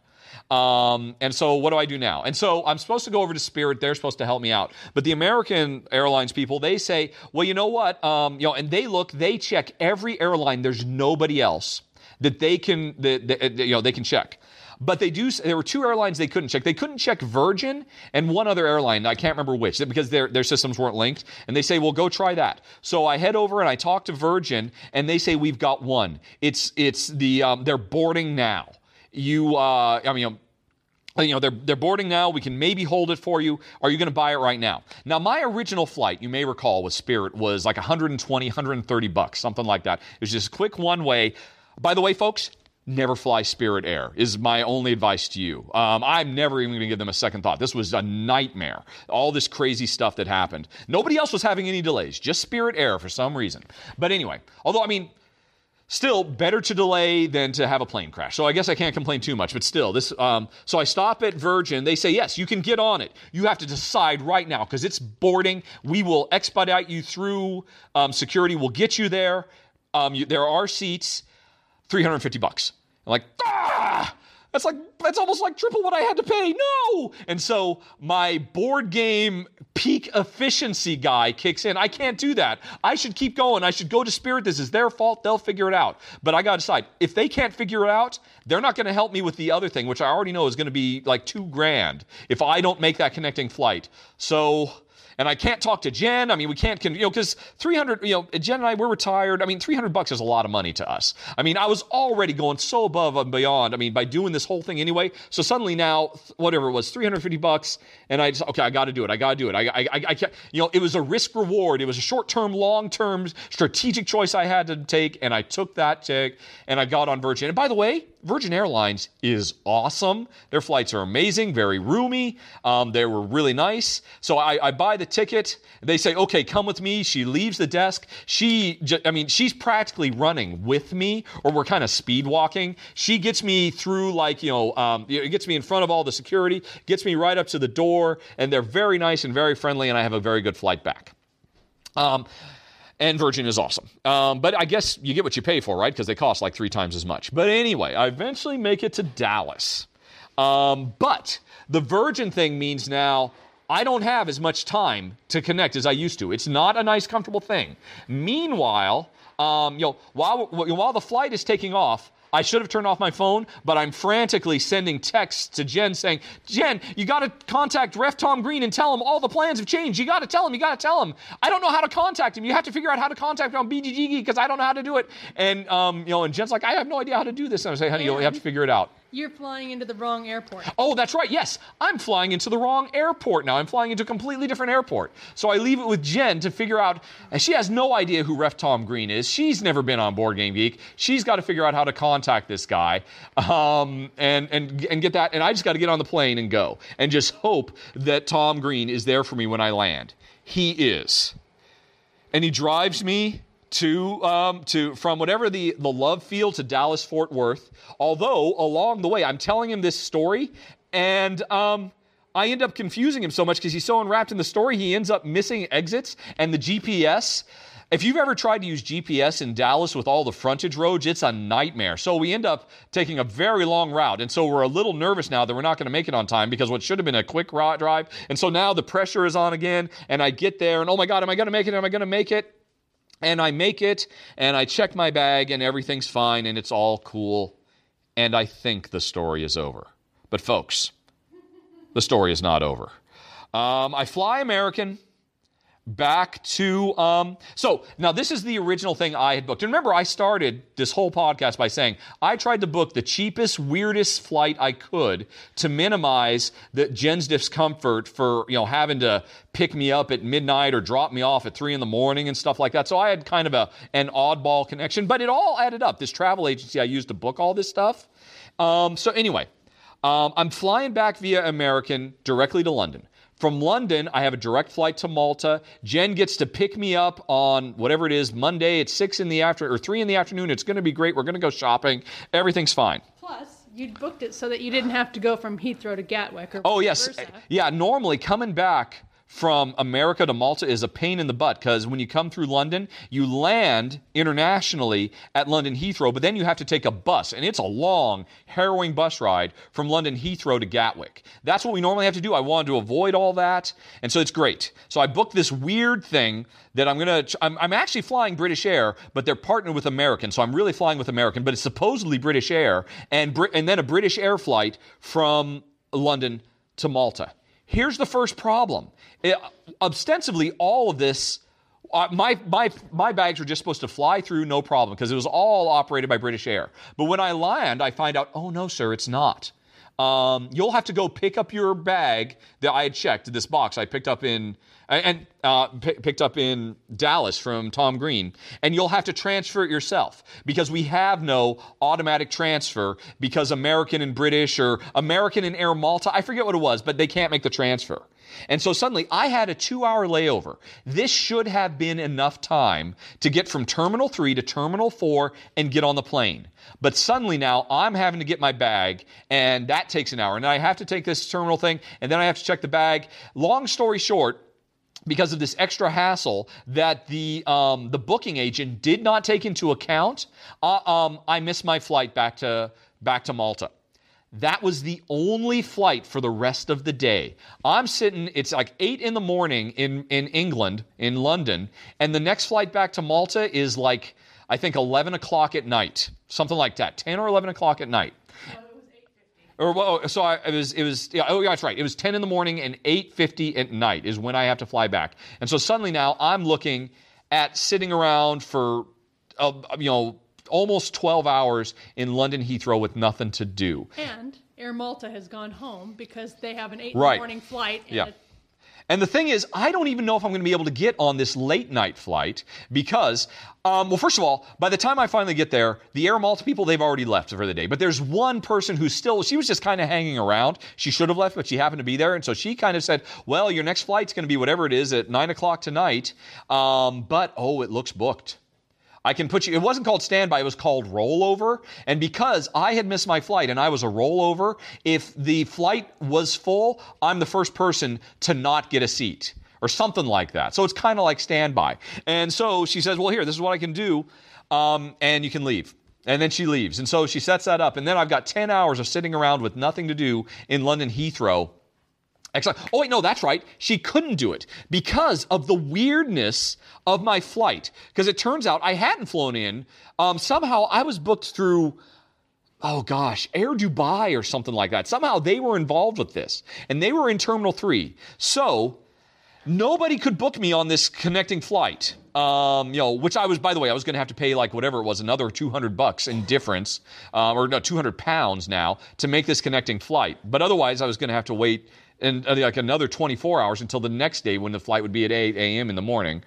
And Jen says... And they didn't have any record of his ticket being used from Dallas to Heathrow, so that's why they couldn't sort out some kind of other transfer from Heathrow to Malta. Yeah. And then, so this is what it looks like, and then the lady leaves with it unresolved because she was already doing me a favor, and I'm on the phone with this stupid travel agent trying to figure it out. And Jen, no, that's not true. I'm on Skype. Jen's on the phone with them. I'm on Skype with her. She's trying to relay what they are saying, and it's just this nightmare of trying to find out what is going on. Why is this happening? And then eventually the lady leaves because she's got to go home. She was very nice, but she had to go home. And now, to be fair, I've got 10 hours to figure this out, but this travel agency they're completely worthless. They eventually figure out, like I said, it was Air New Zealand or Air Dubai. Somehow, this airline that I didn't even know was involved, and everything had been booked through them, and they were the connector that connected all these other airlines. So I had to travel personally back from Terminal 3 to Terminal 4 to Terminal 3 and go talk to them.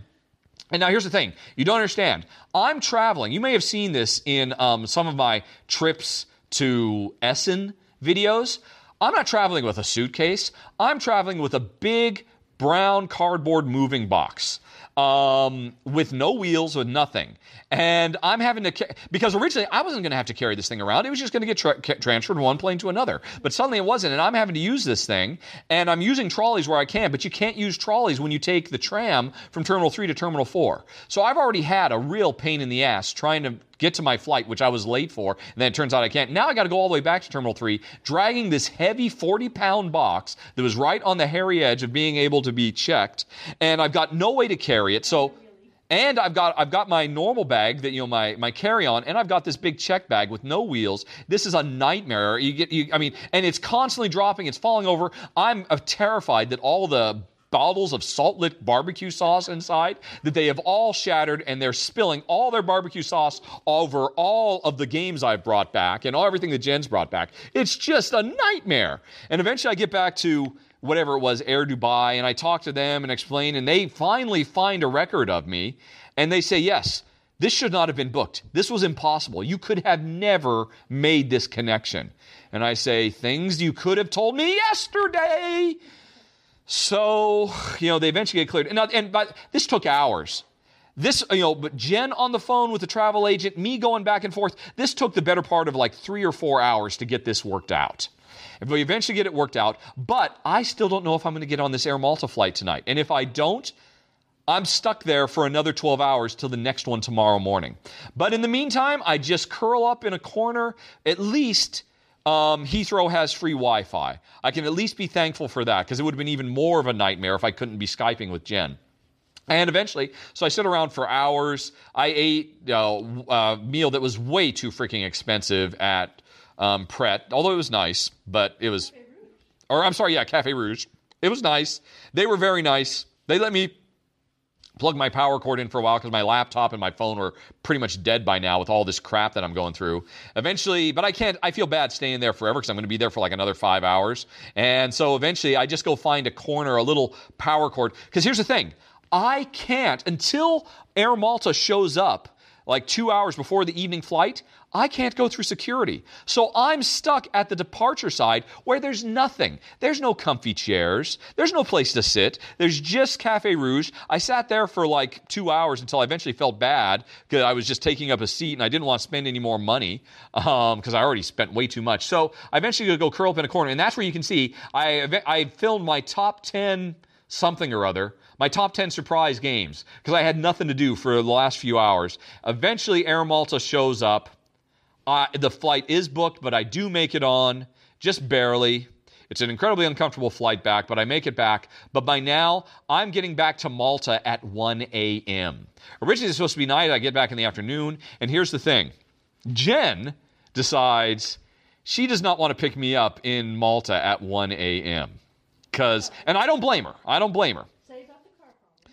Because we've been having some car problems lately, and she just doesn't feel safe. If she's going to drive all the way over to Malta, she wants to do it during the day. She doesn't want the car to break down in Malta, because we have to take a ferry back. And it would be very expensive to get a tow truck to tow us back. And in the middle of the night, it'd be even worse. So she arranges for me a taxi service kind of a thing.